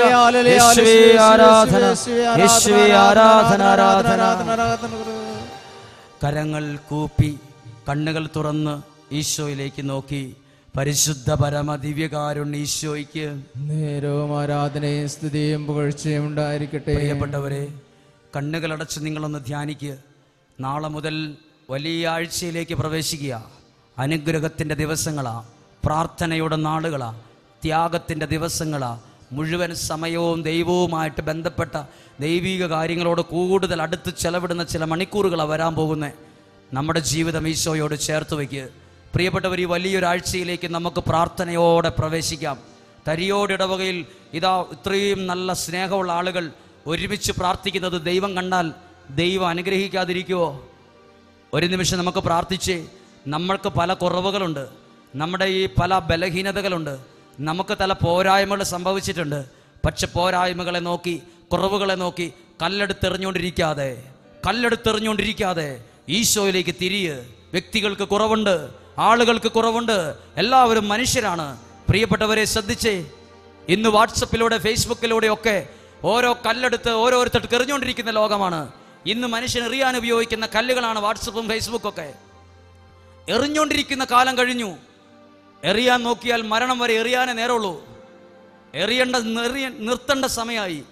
നമ്മുടെ പ്രാർത്ഥന ശക്തമായി ഉയർത്തേണ്ട കാലമാണ്. രോഗങ്ങൾ പെരുകുന്നു, തകർച്ചകൾ സംഭവിക്കുന്നു, മക്കൾ കൈവിട്ടു പോകുന്നു. എല്ലാം ഒരു നിയന്ത്രണത്തിൽ നിൽക്കാത്ത പോലെ. കല്ലെടുത്തെറിയേണ്ട കാലമല്ല, കൈ ഉയർത്തി പ്രാർത്ഥിക്കേണ്ട കാലമാണിത്. കരമുയർത്തി പ്രാർത്ഥിക്കേണ്ട കാലമാണ്, എറിയേണ്ട കാലമല്ല. ലോകം തുടങ്ങിയ കാലം മുതൽ പല ആളുകൾക്കും കുറവുകൾ സംഭവിച്ചിട്ടുണ്ട്. എറിഞ്ഞുകൊണ്ടിരിക്കുന്നവർക്ക് അനുഗ്രഹം ഏറ്റുവാങ്ങാൻ ഒക്കില്ല. ഉയർത്തിയ കരങ്ങൾ അനുഗ്രഹം ഏറ്റുവാങ്ങുന്ന കൈയായിരിക്കും. അവർക്ക് പറഞ്ഞു ഹല്ലേലൂയാ. നമുക്കൊരു നിമിഷം ഈ ആരാധനയുടെ ആശീർവാദം സ്വീകരിക്കാൻ പോവാണ്. പ്രിയപ്പെട്ടവരെ, ഒരു ധ്യാനത്തിൻ്റെ 2 ദിവസങ്ങൾ ഞാൻ കൈകാര്യം ചെയ്തത് ആരാധനാ സമയം കുറഞ്ഞു പോയിട്ടുണ്ടെന്നൊക്കെ എനിക്കറിയാം. ഈ ധ്യാനത്തിൻ്റെതായ രീതികളും ഒക്കെ കുറഞ്ഞിട്ടുണ്ടെങ്കിലും നമ്മളൊന്ന് സ്ത്രീയുടെ ഭാഗത്തുള്ളവരും പുരുഷന്മാരുടെ ഭാഗത്തുള്ളവരും ഒക്കെ ഒന്ന് കരങ്ങളൊന്ന് കോർത്ത് പിടിച്ച് ഒന്ന് ഉയർത്തിപ്പിടിച്ച് ഒറ്റ മനസ്സോടൊന്ന് പ്രാർത്ഥിച്ചാൽ ഒരു 5 ദിവസത്തെ ധ്യാനം നടന്നതിൻ്റെ മുഴുവൻ ഗുണവും ദൈവം ചെയ്യും. കരങ്ങൾ ഉയർത്തിപ്പിടിച്ച്. ഇതൊരു കൂട്ടായ്മയാണ്. നമ്മൾ തമ്മിലുള്ള വഴക്കും പിണക്കും ഒക്കെ മാറ്റേണ്ട സമയമാണ്. സ്നേഹിക്കേണ്ട സമയമാണ്. നമ്മൾ തമ്മിൽ തല്ലി പോകേണ്ട കാലമല്ല. കരങ്ങൾ ഉയർത്തിപ്പിടിച്ച് ഒറ്റ സ്തുതിപ്പ് ഒരു 50 പേര് കേൾക്കുന്ന രീതിയിൽ സ്തുതിക്കട്ടെ. ദൈവശക്തിയുടെ അഭിഷേകം കുടുംബങ്ങളിലേക്കും വ്യക്തികളിലേക്കും വ്യാപരിക്കണമേ. ദേശത്ത് കൃപയുടെ അഭിഷേകത്തിന്റെ വിത്ത് വിതരണമേ. പരിശുദ്ധാത്മാവരെ നിറച്ച് കൂട്ടായ്മയിൽ കൊടുക്കണമേ. അഭിഷേകം നിറയ്ക്കണമേ, ദൈവകൃപ നിറയ്ക്കണമേ. ഹല്ലേലൂയ, ഹല്ലേലൂയ, ഹല്ലേലൂയ, ഹല്ലേലൂയ. യേശുവേ ആരാധന. ദൈവശക്തി നിറയട്ടെ, കുടുംബങ്ങളെ തൊടട്ടെ. കരങ്ങൾ കൂപ്പിപ്പിടിച്ച് നമ്മൾ പാടുകയാണ്. കുരിശാണു രക്ഷ, കുരിശിലാണു രക്ഷ, കുരിശേ നമിച്ചിടുന്നു. കുരിശാണു രക്ഷ, കുരിശിലാണു രക്ഷ, കുരിശേ നമിച്ചിടും. ചേർന്നൊന്ന് പാടി നോക്കിക്കേ.